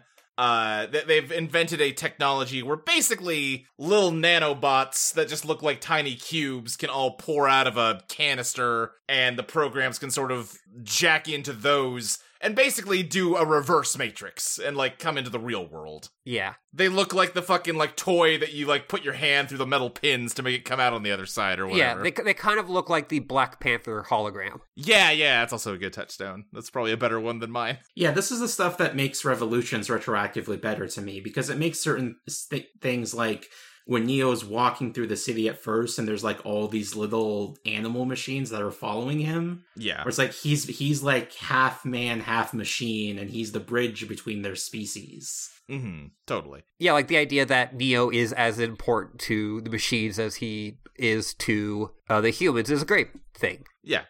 At some point during this, we also, right, when Bugs and Neo are talking, she talks about how, like, they have used his story as, like, another layer of control in the Matrix. And basically getting at the idea, you know, that concept that, like, capitalism is so all-encompassing that it can even profit off of anti-capitalist narratives, that kind of thing. Yes. We're like, yeah, no, you're a hero, and they bottled and sold you, like any other product. Now you are, like, the reason why they were totally okay with having, like, you know, you be, like, the quote-unquote, like, star of this video game. Mm-hmm, right. Is because, like, they know that yearning of, like, and that, like, discussion is just going to drive people to, like, clash with each other. That, and I think also the idea of, like, yeah, we can feed you the Matrix narrative, you know, this revolutionary narrative through a product, and that will, like, satisfy that urge enough that it doesn't lead you to actually push back against the world around you. Because you're, like, vicariously having that satisfied. Yes. And I really like also that, like, the pilot of this is, like Bugs is like, oh, you know, best pilot in our fleet, and he's just like, no, there's a few sentients who are better than me. Yeah. Where it's like, yeah, that idea of, like, and I'm sure it's something that they're thinking about, like, where it's like of machines taking over jobs. Mm-hmm. Like, the idea that this guy is not, like, worried or, you know, like, frightened that sentients are better than him. He's like, no, yeah, they're just other beings that are just as good as or better than I am. Right. Just that whole, it's my favorite part of the movie, and it gives me warm fuzzies. Yeah. Also, but when Neo's talking about how they turned his life into a video game conversation, he's still not quite sure if this is, like, real. And that worked for me because the editing in the first act with the analyst stuff was just convincing enough that I also was not totally sure if this was real, but he's choosing to accept it anyway. Yeah, definitely. Yeah, because everyone says, like, oh, I can't believe you're here in the flesh, you're real. And he's like, I guess I am. Right, apparently. They got a fake sky. Yeah, they get to the new human city. It is no longer Zion, it is Io, which I like because it works on, like, multiple levels, because A, obviously it's 2 letters from Zion, but, you know, it's only half a Zion, but it's also, like, a human word, you know, it's like a moon or whatever, but also, if you wrote it out, it would look like 10, so it's like computer talk also, and also 10 in binary is 2, because there's 2, you know, different kinds of people living here. But they meet Niobe, who is played by Jada Pinkett Smith. Yes, in a lot of old age makeup. I was, like, 100% sure that they had just gotten a different actress to play her. Uh-huh. But no, they actually have Jada Pinkett Smith in all that makeup. Yeah. I think she's great in this. Yeah, she does good. Like, she doesn't have a huge role, but she's good at what they give her. I like that Neo and Niobe have a relationship. Yes, and they have, like, a past, totally. That's not something I would have expected, because one of my issues with the sequels is that Neo doesn't really talk to anyone except Trinity. Yeah, for sure. But also, yeah, it's not like they have a deep relationship. It's just, hey, we were both involved in some crazy shit.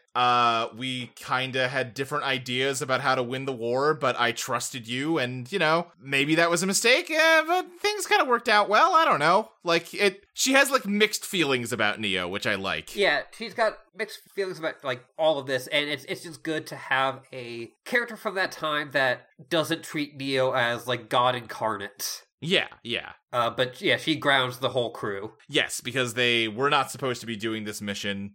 They went out, you know, and freed Neo on their own. Yeah, and, like, there is kind of this uneasy, not exactly peace, but, like, just understanding between her, like, between Io and the machines. or like the current Matrix. Right. And I also get the sense that Niobe is more concerned with like cultivating Io and making sure the people here are like safe and happy, and she's less concerned with freeing additional people. Like, yeah, we got people. They're fine in the Matrix. Who cares? And also, it's apparently harder for people to fewer people want out of the Matrix than previous. Right, like, they don't go super deep into it. I assume the status quo is the same from Revolutions in that, like, you can leave if you want, but we have gotten way better at making you not want to. Yes. Yes, they also reframe it more as it's not about realizing that this world isn't real. It's about realizing that it's not satisfying. Yeah, because, and like, we're really going to get into this with the big analyst scene, but the Matrix is social media now. Yes. And it's like, the people trapped in the Matrix are just doom scrolling. Yeah. But they have better food now, so. Yeah, they can grow strawberries now because the machines had all sorts of like archival like data on like the DNA of dead plants and stuff that they can, synthesize, and like slowly but surely they're starting to like grow a bigger variety of food instead of like the nutrient paste they used to have to eat. Yeah, like they specifically call out like, oh yeah, that's snot we had to eat. Yeah. Yeah, up until this point, I was really worried that, is this movie just going to be like retreads of all this shit in the original trilogy? But I like that they're moving things forward here. They're like creating interesting science fiction. Yeah, for sure. And like Nairobi like talks about like, and you see bits of the Revolutions, and I think some like extra stuff they shot where she was like, I was so involved in war for so long that I'm just kind of clinging to this piece, and this is why she's not really trying out to go get people, because she knows how precarious this is. Yeah, it's a nice, sweet scene when Neo's like, "What the fuck? You have strawberries in the real world? Oh shit, that's crazy." Oh, we're working on blueberries. Yeah, and it's like an old woman and a program working together in the garden. It's nice. Yeah. Hey, is this old woman Niobe's girlfriend? I was gonna ask the same thing. Yeah, that's her wife, right? Yeah, Did they, 100%. Okay, yeah. I don't think they ever explicitly say that, but it seems clear. They do not, but they have like a tender moment together where they don't like kiss or anything, but they are familiar and close to each other in a way that like long-term romantic partners would be. Yeah, if it was a guy and a girl, you would not second guess. Right. Yeah, totally. Well, that's what I'm saying. It's like this is the Matrix 4. Like, Yeah. why should I have to second guess? Yeah. No, you are right. It is surprising to me that this movie is not more queer and trans. Yeah, it's definitely, it feels like they are just entirely focused on Neo and Trinity, and that is the focus. Yeah. We get from Niobe some background exposition about what's happened in the past 60 years. That because so many people were being freed from the Matrix, the machine's power supply was running low, and because now energy was more scarce, the machine started going to war with one another instead of against the humans. They changed the canon from the Matrix Online, where Morpheus became a terrorist. Yes, yeah. Despite what people were hoping for, the Matrix Online is not canon to the Matrix Resurrections. Path of Neo, though, that's very canon. Yes. I recently just learned that they originally wanted the Mega Smith to just be Godzilla. That would have been really good. But, like, Toho said no! Yeah, of course they did. I love that cutscene of the Wachowskis talking about it. It's good, yeah. And yeah, this is where we get, like, Morpheus didn't want to believe that the Matrix was coming back, or like that like the machines would try to fuck us over again. Yeah. Because he wanted to believe that what Neo did would last forever. Yeah, and this stuff again feels more like, opening up a back door to other Matrix stuff, because Niobe says like, oh, we received word from the Oracle that there was a new power rising, and that's the last we ever heard from her. Yeah, I mean, it's the Analyst. No, it's not, because the Analyst refers to his bosses. The suits. The suits. Yeah, okay, that's true. Yeah, there are multiple references to some new higher power that never appears in this movie. And we also, She heavily implies that Morpheus got killed during this period. Doesn't actually say that he got killed, though. Yeah. Which was me being like, I caught ya. He's gonna show up at the end, isn't he? Because he's not actually dead. And then he didn't show up. But I like in what this is saying that, like, that peace is not something that you just win. It is something you work for. Right. Peace Walker. Yeah, Morpheus was more of a peace sitter. He was a peace sitter, that's true.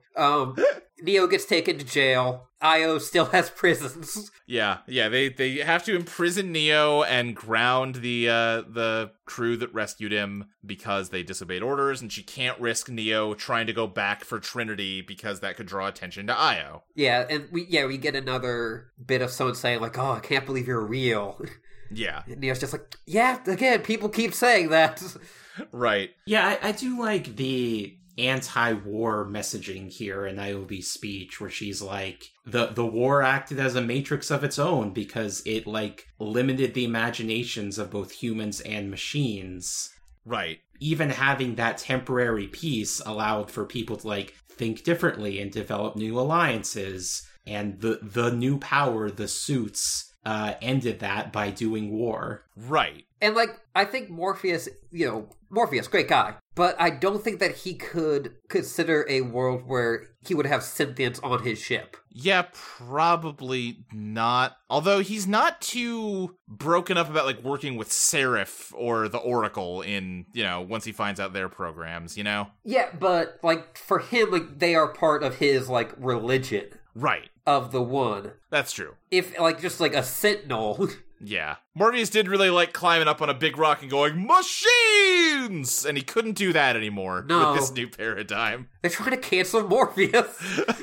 They get Neo out, and everyone's like, yeah, we all expected this to happen. Yeah. Morpheus shows up in his, like, pile of sand form and is like, yeah, I mean, I could tell you could choose whether to go or stay, but, it's not really a choice, because that's kind of his character's thing, is pointing out that, like, these binary choices aren't really choices, because you are who you are and you're going to do what you're going to do. Yeah. Which is very, Matrix. It's also interesting that this movie is entirely filmed in San Diego. Oh, okay. When, like, the other movies were, like, filmed in, like, Australia, but, like, supposedly took place in Chicago. Yeah. It's just an interesting thing as, like, that plays into that video game startup douchebag.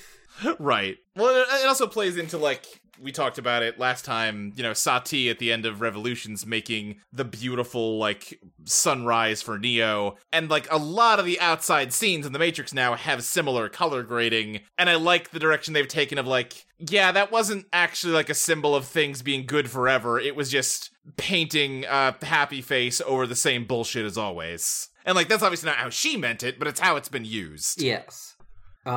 They find Trinity and that she looks like any other normal blue pill. Yeah. But that's how Neo looked. Also, bugs say that Neo needs to get his mojo back. Yes. And then I said, yeah, baby. And then my girlfriend hit me with a pillow.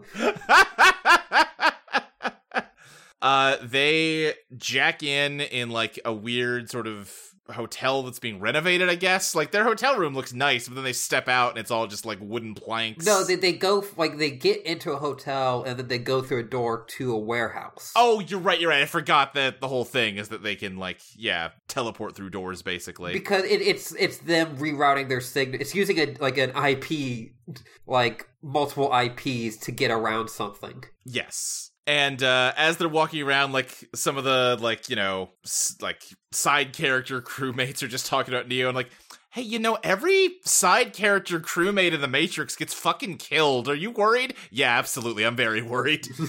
The lady that's not Bugs has such Matrix hair. Yes, she does. But as they're walking around, Smith shows up. I like that instead of, like, just black sunglasses, he's got just his douchebag sunglasses. Yeah.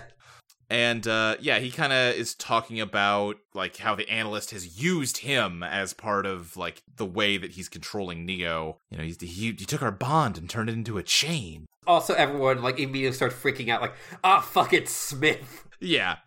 And yeah, Smith's, you know, he loves to fight Neo and kill him. Yeah. He's like Vegeta. He is like Vegeta. Then the exiles all come to have a bad fight scene. Yeah, this fight scene is bad.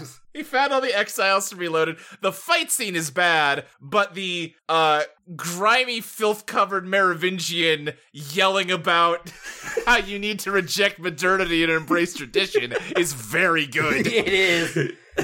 I like, yeah, like, Agent Smith is like, yeah, you really, like, they designed you to look like shit, and me, I'm even more beautiful. I'm so fucking hot now. Look at my beautiful eyes. He got the surgery. He took the hormones. This is the trans metaphor to me. Yeah. Yeah. I definitely have seen a lot of people talking about Smith as a toxic trans narrative. Yeah, but this is after he's chilled out a little bit, and he's still, like, you know, kind of a dramatic bitch, but in a fun way. Yeah. Uh-huh. I think it's so funny that his version of Mr. Anderson is just calling him Tom. Tom. Hey, Tom, how's it going? Yeah, he's, like, way friendlier with Neo now, even though he still wants to, you know, murder him. Yeah, this fight scene isn't good, but Merovingian are, like, ranting about social media and... Everybody be on their phones now! Yeah, and reboots is great. Yeah, we used to have class. I used to be in a fancy French restaurant making people have orgasms with cake. And now I'm just a gross old man in a weird warehouse. Now I look like Robin Williams at the beginning of Jumanji. Now I look like the Train Man. He does. Yeah.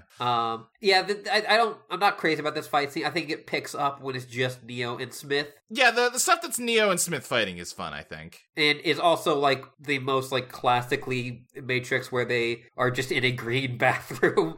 Uh-huh. Love to have fights in a green bathroom. Morpheus gets fucked up in this, and that got me, like, thinking, like what happens if Morpheus, like, because we've seen, like, other, like programs in, like, the original Matrix, like, survive things that are not survivable normally. Yeah, but they can still be killed. Like, one of the werewolf exiles gets shot with a silver bullet and dies. Yeah, the ghosts get blown up. Yeah. There was part of me hoping, because everyone's always said, like, I mean, they get, like, thrown away into the sky by the explosion. We don't see them die. I was hoping for the ghost to show up. I think that the ghosts are maybe better left in the past.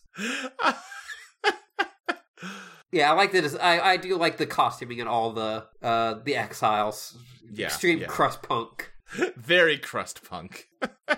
Neos just keeps getting punched down by Smith and eventually starts using his force powers. Yeah. He uses his force powers to defeat Smith, and they get the hell out of here, and they get Neo to Tiffany. And she, like, immediately, you know, again, they just have, like, a vibe with each other, even though they ostensibly don't know each other that well. I'm sorry to be like this. Yeah, what's up? But I just want to say, in this scene, and in general, but in this scene particularly, Carrie-Anne Moss, smoking hot. Yes, 100%! Absolutely! She looks so good in this movie. Yes! I have to abstain from this because she looks too much like my mom. Oh, But I will engage in a platonic aesthetic appreciation. Sure. Yeah. But yeah, they have a talk about how, you know, like, oh, we've both been searching for something real, and, like, you know what this is. She had a dream about them being surrounded by cops, and it didn't end well. And he tries to convince her, like, hey, you know, sometimes, you know, dreams are prophetic. And then she just melts. Yeah. Which is good. The Deja Vu cat is here, and she melts, and Neil Patrick Harris is just standing behind her. They're setting up that Trinity has one powers because she's having a prophetic dream. Yeah, that's true. So the analyst rewinds the scene. He saves Scums, like we said, and he turns the simulation speed down. He uses bullet time to trap Neo. The editing on this fucking rules. Yeah. It does. I've seen people complain that this looks bad, and they're fucking wrong. Because yet Neo is moving in slow motion, but at a high frame rate, and the analyst is moving very fast at a low frame rate. It's so cool looking. Yeah, it is, obviously I don't think it's going to change the world like Bullet Time did. Right, because it's not something that you could use, basically outside of the context of this scene. Yes. But it looks so fucking cool. Yeah.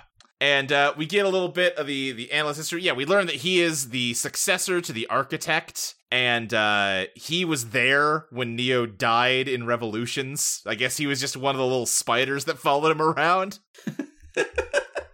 That's funny to think of. It is funny to think of one of those little spiders being Neil Patrick Harris on the inside. Yeah. And we get some pretty gruesome shots of him, it's so rebuilding good. Neo's body. There's some great body horror in this part. Yeah, and also fishing Trinity out of the crash ship to rebuild her body, too. Yeah. It's gross.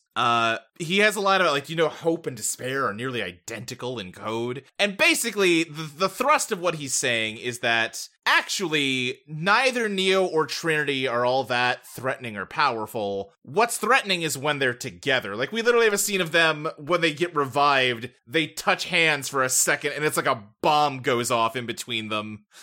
Which I like this a lot, because it fits into what we've seen of the old Matrix, where, all of Neo's biggest moments are powered by, love scenes with Trinity, where, they kiss each other and then magic happens. And I like basically the implication is there never was a one, it was the two of them together that could do shit. It's love conquers all. Yeah, it's love conquers all, which has been there from the very beginning, but I like them pulling it out like this. And it also makes sense with the other ones didn't have a Trinity, so they just perpetuated the cycle, but now because Trinity's here, the cycle is broken. Yes, exactly.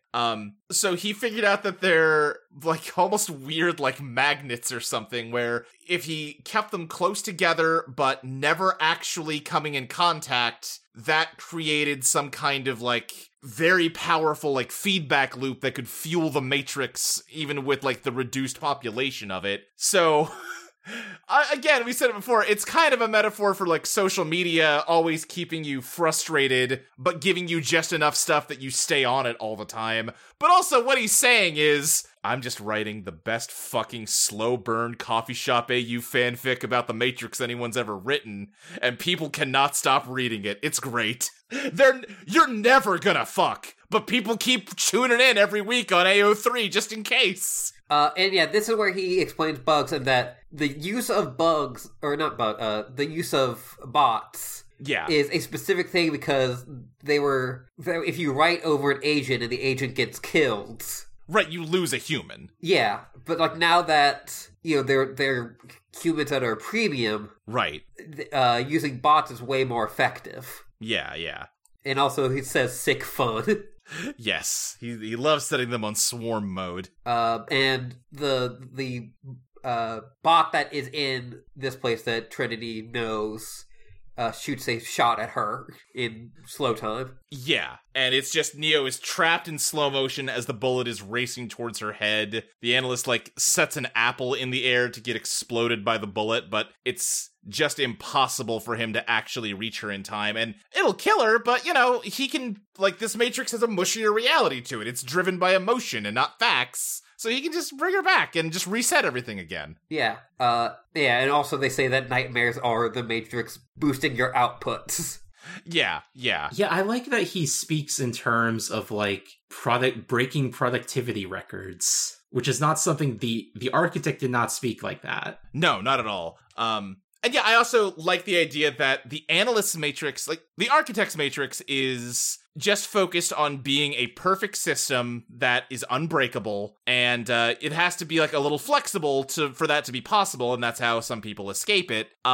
But, like, the fact that it's a miserable place to live is just a side effect of that. The Analyst's Matrix, the whole point is to make people miserable, because that's what actually drives the most energy out of them. Like, it's not just that, like, it just so happens that life is bad. No, we're making your life bad on purpose because that's how we profit. And I'll say, like I said, I kind of fall off this movie at a certain point. Maybe I won't as we're talking through it. At this point, I am 1000% on board. I love all of this. The big thing now is, will Trinity want to come back? Right. Yeah, now we've done the Matrix 1 act and the Matrix Reloaded act, and we're entering the Matrix Revolutions act.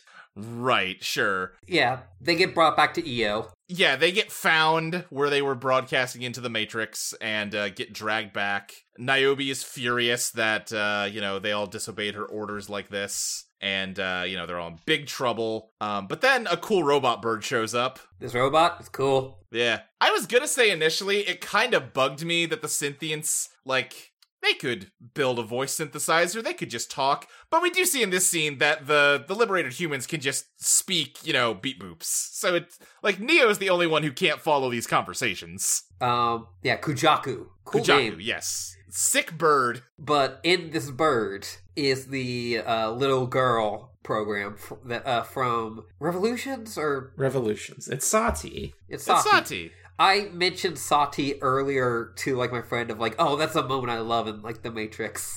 Uh-huh. And then she showed up, like, we're like, yo! Yeah. She's the Oracle now. Yeah, she's basically filling the Oracle role now. Yeah, she talks a little bit about, like, I guess her father got promoted from being a waste disposal program because he actually designed the facility that Neo has been trapped in. Well, it is a waste disposal. I guess, yeah. Them trying to figure out a way to recycle humans. Uh-huh. Not in a way that they were, recycling before with feeding babies, but... Yeah. They're like, what if we just could keep the same humans alive? Forever. Right. So yeah, Sati has known all this time that Neo and Trinity were alive and didn't tell Niobe because it was more important that she focus on Io and building up human civilization. Niobe's kind of like, fuck you, that sucks. Which I like. She's like, yeah, like, if a real friend would give me that choice. Right. Like, and, like, let me fuck up if I'm going to fuck up. Yeah, and Sati's like, yeah, I see your point. Anyway, moving on. Yeah. Basically, the Analyst has given Neo an ultimatum that either he willingly jacks back into the Matrix and just becomes, part of his battery that powers the whole thing, or he's going to kill Trinity since she's of no use to him without Neo. Yeah. It was a while ago, but Bugs does use the term copper top, which I always love. Yeah. Analyst also uses copper top. Yeah. That's a good dumb sci-fi phrase. Yeah. But basically, so Sati has a plan to help them free Trinity, which will in turn, break the Analyst's Matrix and maybe make it possible for people to be freed again. Yeah. And, they're pointing out that the Analyst isn't acting, rationally like a program usually would. Yeah. Which, it's part of the overarching thing of this, with, compared to earlier programs from the things which are, very obviously, I am built to do a purpose. Right, yeah. These are, there's a bit more going on here. Yeah, the Analyst is also just kind of a spiteful dick. Yes. They have to have a whole group of people go to save Trinity. Bugs volunteers, and Naomi's like, no, I'm fucking forcing you to go. Yeah, no, you do not get a choice. Everyone else can get a choice. They all volunteer, and she's like, you're also fucking dumb. I love you. Yeah. She's the old badass that has a heart of gold. Yeah, absolutely. Sometimes it's good to play the hits. Right, yeah. We talked before about how maybe the machines are not actually that dependent on humans, and this is more like an ideological thing to keep them trapped. Yeah, that's out the window with this movie. It is, but also part of the Analyst's characterization versus the Architect is that he's not that concerned with, he's also not that concerned with, humans versus machines. He's here to get the numbers up. For sure. It's like that may have even been true before, but it can't be true now. The analyst has no ideology beyond just, I want to win. Like, I have my system, and I want my system to work, goddammit. Yeah, like there's like bits in the earlier like movie where like, oh, we are prepared to live a life that is below what we are currently living to live without humans. Yeah, there's levels of survivability we're willing to accept or whatever. Yeah. And yeah, this movie kind of puts the lie to that no, like, the machine civilization is falling apart, even with just less humans in the Matrix. Yeah, and even if they could survive, isn't it great just to abuse others to... Yeah. It's one of those things with, like, fucking, like, I think about this with, like, vampire stories. We're like, well, you know, if vampires weren't evil assholes, there's people that would, like, just let them have blood, you know? Yeah. Like, you can fucking, the machine's just gotta figure out some folding at home shit. Like, yeah, no, I'll jack into the Matrix for, like, a couple hours in the morning. Sure, why not? You can have some of my brain juice if you really need it that bad. Again, like, the kind of whole point of this movie is that, like, it doesn't matter if, like, there is a piece that could... There are some people that are just spiteful dicks. Yeah, it doesn't need to be an oppressive system. Everybody can get what they want, but that would involve the people in power giving up what they have. Yes, this movie is very clear that there is a hierarchy within the machines, and the people at the top of that would like to keep having as much as they can. I do wish the movie's not hurting without it or anything. It just would have been very fun for me personally if the Baby King machine had a scene in this movie. Because again, he doesn't get much to do in Revolutions, and I just like that guy. I want to know more about him. I think the other reason Modal Morpheus is in this is so that he can be the one who gets through small areas. Right, because part of their heist involves him slurping up through a drainage pipe into the pod room. Otherwise, it would be Illuminate.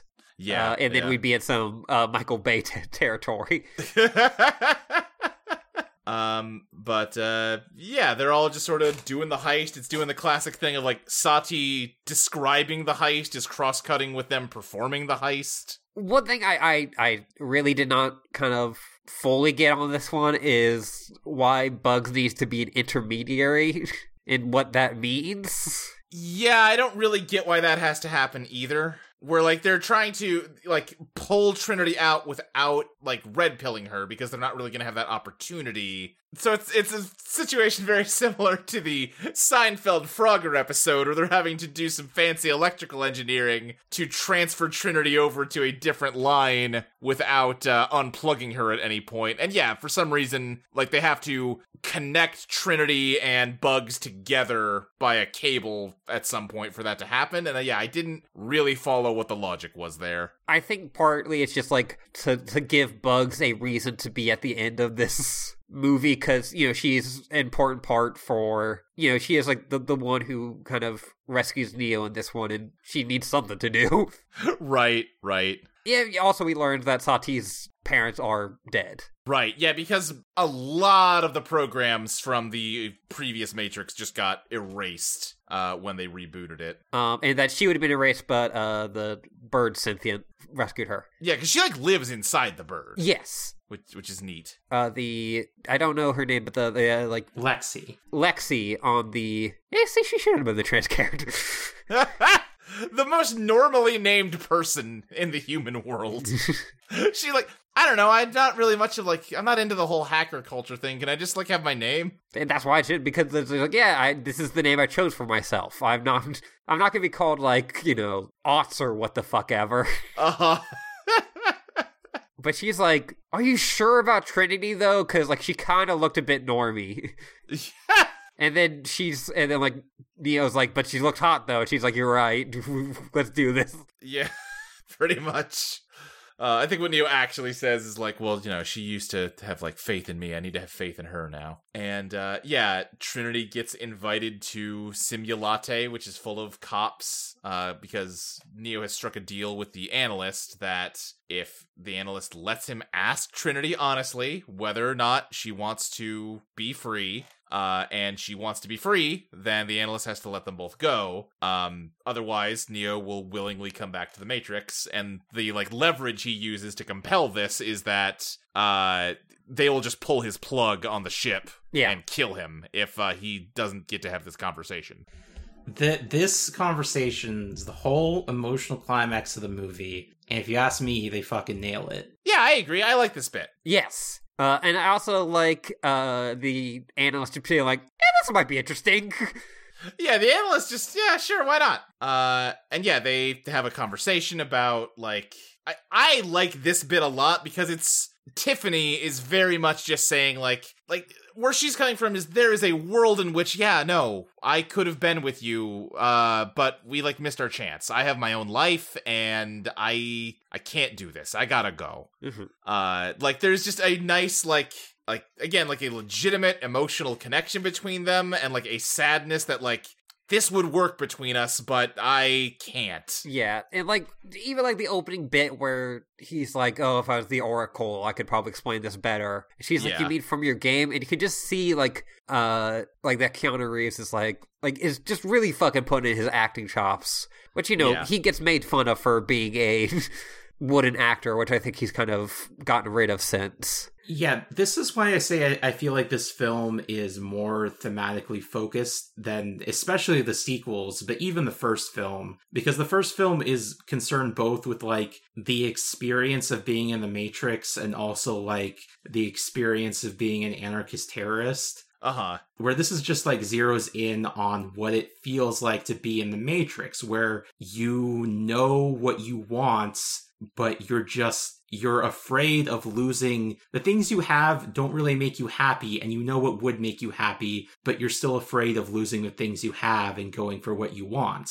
Things are bad, but they can always get worse. Yes. And therefore you shouldn't risk trying to make them better. And that also ties in with what Bug said in the beginning. Choice is an illusion. You already know what you have to do. The choice you're actually making is whether you want to embrace who you are or not.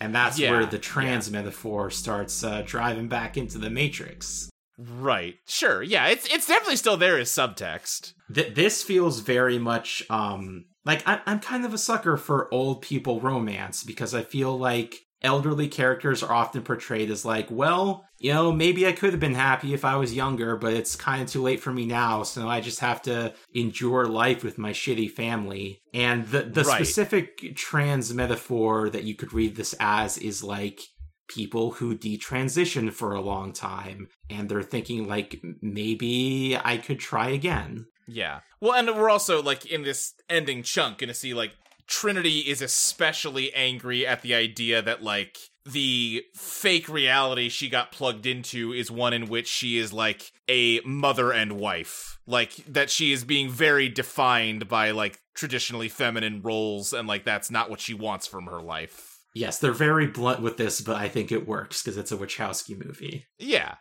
And, she is just walking away. She's made her choice. You know what? I might even be happier with you, but it's too late. I have to go. My son got hit by a car and broke his arm, because I was coming here and he chased after me. I do just like how the Truman Show shit of every time you try to go against the Matrix, things just, bend in the way that A, stops you from doing what you were gonna do, and B, shames you for breaking the rules. Yeah, and, the kids are, the kids and the dad are just not fucking acknowledging that all of this crazy shit is happening in this coffee shop. Right. And, the dad, suddenly Trinity starts to slow down and turn back around and changes her mind. And the dad immediately, drops all pretension of, being her husband and just gets angry and violent, and his eyes go all Matrixy. And, the whole place starts to erupt into a fight. Well, yeah, she gets to say, "I hate that name." Yeah. Because she fucking hates Tiffany. Yes. And, she just fucking beats his ass. All the SWAT guys draw their guns. The analyst stops time again and is just going to murder Trinity while Neo is frozen in time and has to watch. But then Smith shows up. I also appreciate that she I think does in the first one, but Carrie Ann Moss does the Cynthia Rothrock kick where it goes over her head. Yes. Yeah. Very good. Yeah, Smith shows up. He comes out from the barista because he is technically the only agent in the Matrix, in this Matrix. Oh, that's true. You're right. I didn't think about that. And so the analyst hasn't, thought of that yet. Right. I guess that's also why he's not frozen when everyone else is. Yes. And, he just punches Neil Patrick Harris into the ceiling. It's so good. It's very funny. I'm glad that they realize that Neil Patrick Harris just is extremely punchable. Yeah. And, then time resumes, and, just Neo and Trinity start fighting all the cops. The analyst moves towards his cat to save Scum, but Smith, is there on top of him. Yeah, Smith is even, moving, faster than the analyst is. Right, listen, Smith has Neo in him. He's got one powers. Yeah. We get the thing where Bugs and Trinity have to plug into each other. There's, a part where they are, superimposed over top of each other. Yeah. Which, again, I fully don't get. It mostly seems like it was, a cool, trailer shot. Yeah, Crystal, do you have any idea what the fuck is going on with Bugs and Trinity? Yeah, the reason this specifically is happening is because she's the intermediary or whatever, but I don't know why she's the intermediary. They say that her brain is the closest to Trinity's. Right. Because it's the female brain. But even that, sure, I don't mind that it's Bugs specifically. I just don't get why it has to be a person. Why they can't just transfer Trinity over into, the SATI program. You know what I mean? I guess it makes sense for a human brain. Humans need humans. I guess, yeah. I don't really understand it.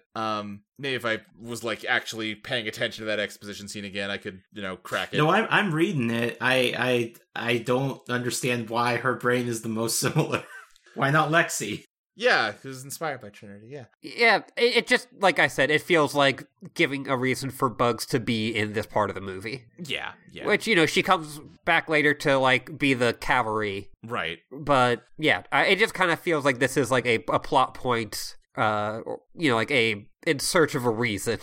Yeah. And none of it even really matters. It's just, an excuse to get to this scene. Totally. Yeah, where they shake hands. Yeah, Neo and Trinity reach out to each other. The cops try to stop them, but they can't. They touch hands, and again, it's like a nuke goes off between them, and just kills all the cops in there. And Neil Patrick Harris starts to activate the bot swarm, but then Smith shoots him in the head. I also like that Smith is like, I'm cooler than you still. Yeah. Again, it is a very Vegeta moment. And then he puts on his dumbass shades and walks away. He goes away, yeah. Well, he doesn't walk away, he phases out of the barista. Yeah. Smith really won me over in this scene. This is where I was like, I love this Smith. Again, I will say, he's a lot of fun. I do like him. This seems like a weird spot for Smith's subplot to end in this movie. He's just so happy that he's hot and he gets to bother Neo sometimes. Yeah, totally. It just seems like it doesn't get resolved in a way that, again, feels like spin-off or sequel bait to me. Yeah, Neo tries to fly. He tries to fly, but he can't do it.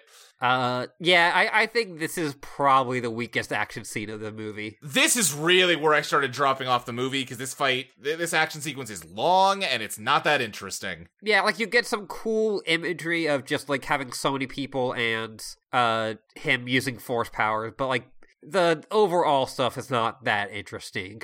Yeah, because again, they don't, and I get, they're doing a whole play on, the nostalgia for the Matrix and stuff. Neo literally doesn't do anything with his powers that he did not do in the first movie. Trinity barely does anything new with one powers. It's all just, stopping bullets is the main thing the one can do, apparently. Which was really cool the first time it happened in the Matrix, and it's just, the diminishing returns on it is minor, but when you keep doing it over and over, it starts to build up, and I stop being all that excited by it. Yeah, I'm okay with this movie deprioritizing action. Maybe make the scenes a little shorter in that case. Yes. And this is very much where, I'm realizing now, it took a long time for this movie to start to lose me, because it's really not until here that I start to get a little grumpy with it, because I'm like, well, okay, the Neo Trinity stuff has reached, like, its climax. It's kind of been resolved. So clearly we're going to have like a cool escape sequence and then a resolution, like a denouement that's going to bring us back to like Morpheus's character arc, or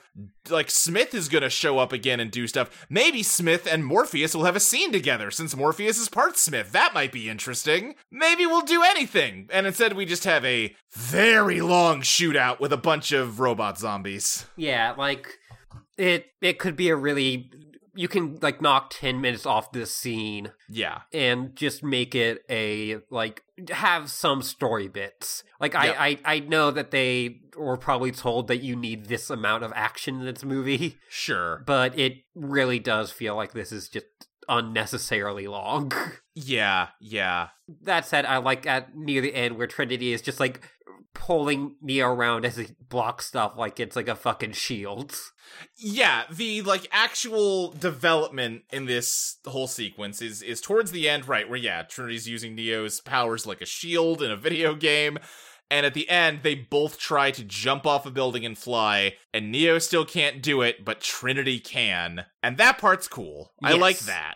Took way too long to get there. And they just fly away, right? Yeah, they just fly away. They, like, fly up out of frame, and then they wake up in their seats. Initially, I was a little iffy about their use of this. They're using the jump from The Matrix 1, but they're also, like, explicitly tying it to suicide. And I was a little bit iffy about them using it like that at first. They use this in the Animatrix, where this is how the kid gets out. He jumps off a building. Right. Yeah. But the way they emotionally frame it here with Neo and Trinity made it work for me, because it's like they said, it's something that seems like really scary and impossible, but when you do it with the person you love, then you can do it. Yeah. And I like the idea that, like, it looks like a suicide attempt to an outside observer, but what's going on internally with them is completely different. Like, again, even in that first, quote-unquote suicide attempt, Neo wasn't really, like, depressed. He didn't want to die. He just wanted, like, the world to not be shitty. And, like, he knew that it could be better. He knew that it used to be better for him. Yeah. And, like, was trying to reclaim that and wasn't able to. Yeah, I have, like, read an interview with Keanu and Carrie-Anne Moss about how this is, like, the first movie Lana Wachowski did where she relied on natural lighting rather than... Yes. And so, like, that whole, like, sun rising shots with them framed, like, they actually did, like, jump off of, like, a, like, platform with, like, wires. Uh-huh. And they, like, did it, like, 20 times to get, like, just the right lighting. Yeah. I also do like the shot here where it echoes the thing where Neo breathes and, like, the hallway bends around him for the first Matrix, where it's much less dramatic, but Trinity just kind of, like, sighs a breath of relief, and you just see a ripple go out, like, over the horizon. Yes. And it's neat. And I also really like the shot of them holding hands in the real world, and they both look really old, but they love each other so much. Yeah, them fucking reaching out to each other and, like, seeing each other in the real world for the first time in so long is so great. Yeah. This all is good. So they wake up, and then they decide to go fuck with the analyst, because fuck that dude. I was a little caught off guard, yes, when I realized this was the ending of the movie. It doesn't feel like it should end here. I like all this stuff we're talking about. I just feel like the movie leaves some things on the table that it didn't need to. There were places that they could make up time without making this movie like, 3.5 hours or whatever. I do love Trinity now that she's the one. She has a leather duster. Yeah, and she kicks the analyst's lower jaw off. Yeah, which I think she mentioned wanting to do to her husband when he told her that she looked nothing like Trinity from The Matrix. Yeah, which to him, she doesn't. Yeah, yeah. And then, she snaps her fingers and fixes him, which is neat. And then she, slits his throat. Cuts into his neck so much that, his head practically falls off. Yeah. And it's all, just green, Yeah. It's still upsetting to see. Yeah. Also, yeah, you're no blood. Fuck He just that dude. Yeah, he bleeds code. And he has another whole little fucking speech about your dumb little happy ending feelings. Nobody wants that bullshit. They want to be miserable. You can't just go ending your story with a happy rainbow in the sky. And they're like, fuck you, let's go do that. Yeah. Yeah. And that's how the movie ends. There is a post-credits scene. The Catrix. Yes. Where we're back in the pitch room for The Matrix 4 and they just say they need to make cat videos. I want that on the DVD. That seems like a good DVD extra, yes. Yeah, I will say, talking it through with y'all, I do feel better about this movie than I did watching it by myself. I do still feel like either they needed to resolve more things, or they needed to not tease so many things that they weren't going to resolve. If they wanted to just be the story of Neo and Trinity, alright, well then make it the story of Neo and Trinity, and don't give me all these other hooks that you're gonna do nothing with. Yeah.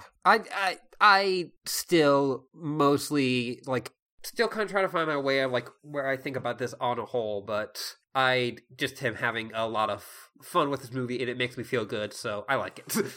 I also had a lot of fun with it, and again, I do think part of it is just that final action set piece sucks, and it does kind of leave you with a sour taste. It left me with a sour taste in my mouth that then got followed up by realizing, oh, it's over now.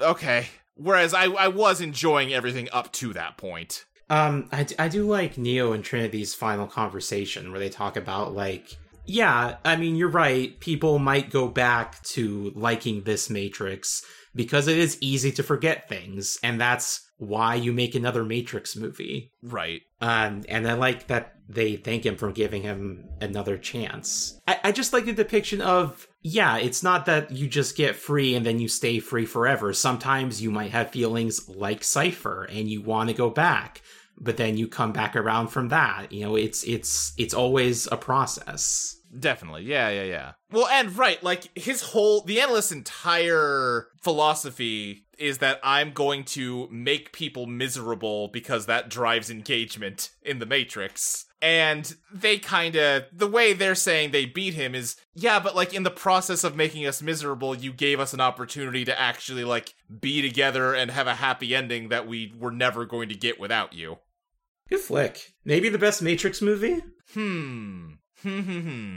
It's certainly not the best action movie in the Matrix series. Certainly not. It's certainly not the best at having mind-blowing twists. Yeah. It's not the best at having philosophical discussions with the Merovingian, but it might be the best as a character piece. I think you're probably right about that. I think it's got the best character work of the series. Yeah, I like I said, I need to rewatch the original trilogy, but yeah, I just have had smiles on my face ever since seeing this movie whenever I think about some of the things in it. And I cringe at a lot of the stuff, but it is outweighed by the smiles. Yeah, that's fair. It's tough because I definitely agree, character-wise, it is probably the strongest movie. It is a stronger just story than Reloaded or Revolutions, but there's something about the way that those two movies are kind of broken that makes them a lot of fun to think about and talk about in a way that this movie isn't so much. You know what I mean? So, and maybe part of it is just I'm seeing this as an adult where I saw those movies as kids. I don't know if this one's going to, stick with me the way those ones did. I had a good time with it, and I don't know how much it's going to become just a fixture in my head the way those movies were. And again, that might be an age thing. How would you rate this movie with a letter grade, Luke? I'll go with an A-. Okay. Ashley, how about you? I'm gonna go with an A. Yeah, I think I'm gonna go with an A as well. Exactly as good as The Matrix 1999. Yeah, I also agree it's exactly as good as The Matrix 1999. It's just that I think both those movies have problems.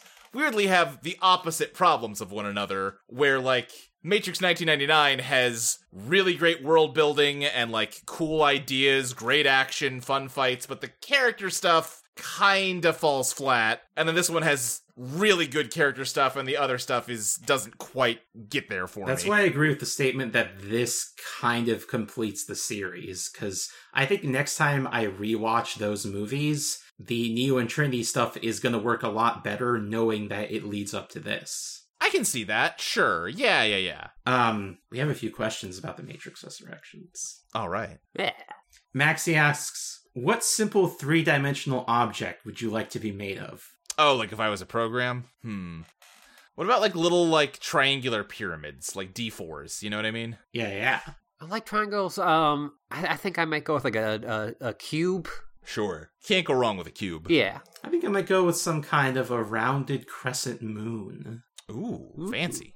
Ina asks, do you think that if Neo shaved his beard, he would do it gradually and make different beards and mustaches like you see some guys do, and make it look like Cypher's and do an impression of him before he went fully clean shaven? It's like when you when you're shaving, you do a lot of impressions of famous people who had those mustaches, and he will definitely do that. Yeah, that's too delightful for it not to be canon. You know who they should have called for this movie is Joey Pants. They should have called Joey Pants. There's no good reason for him to be in this movie, but I don't care. Every movie needs a good pair of pants. Joey Pants should be like the fucking actor who plays Neo in the video game. There you go. He got what he wanted in the end. Everyone is redeemed.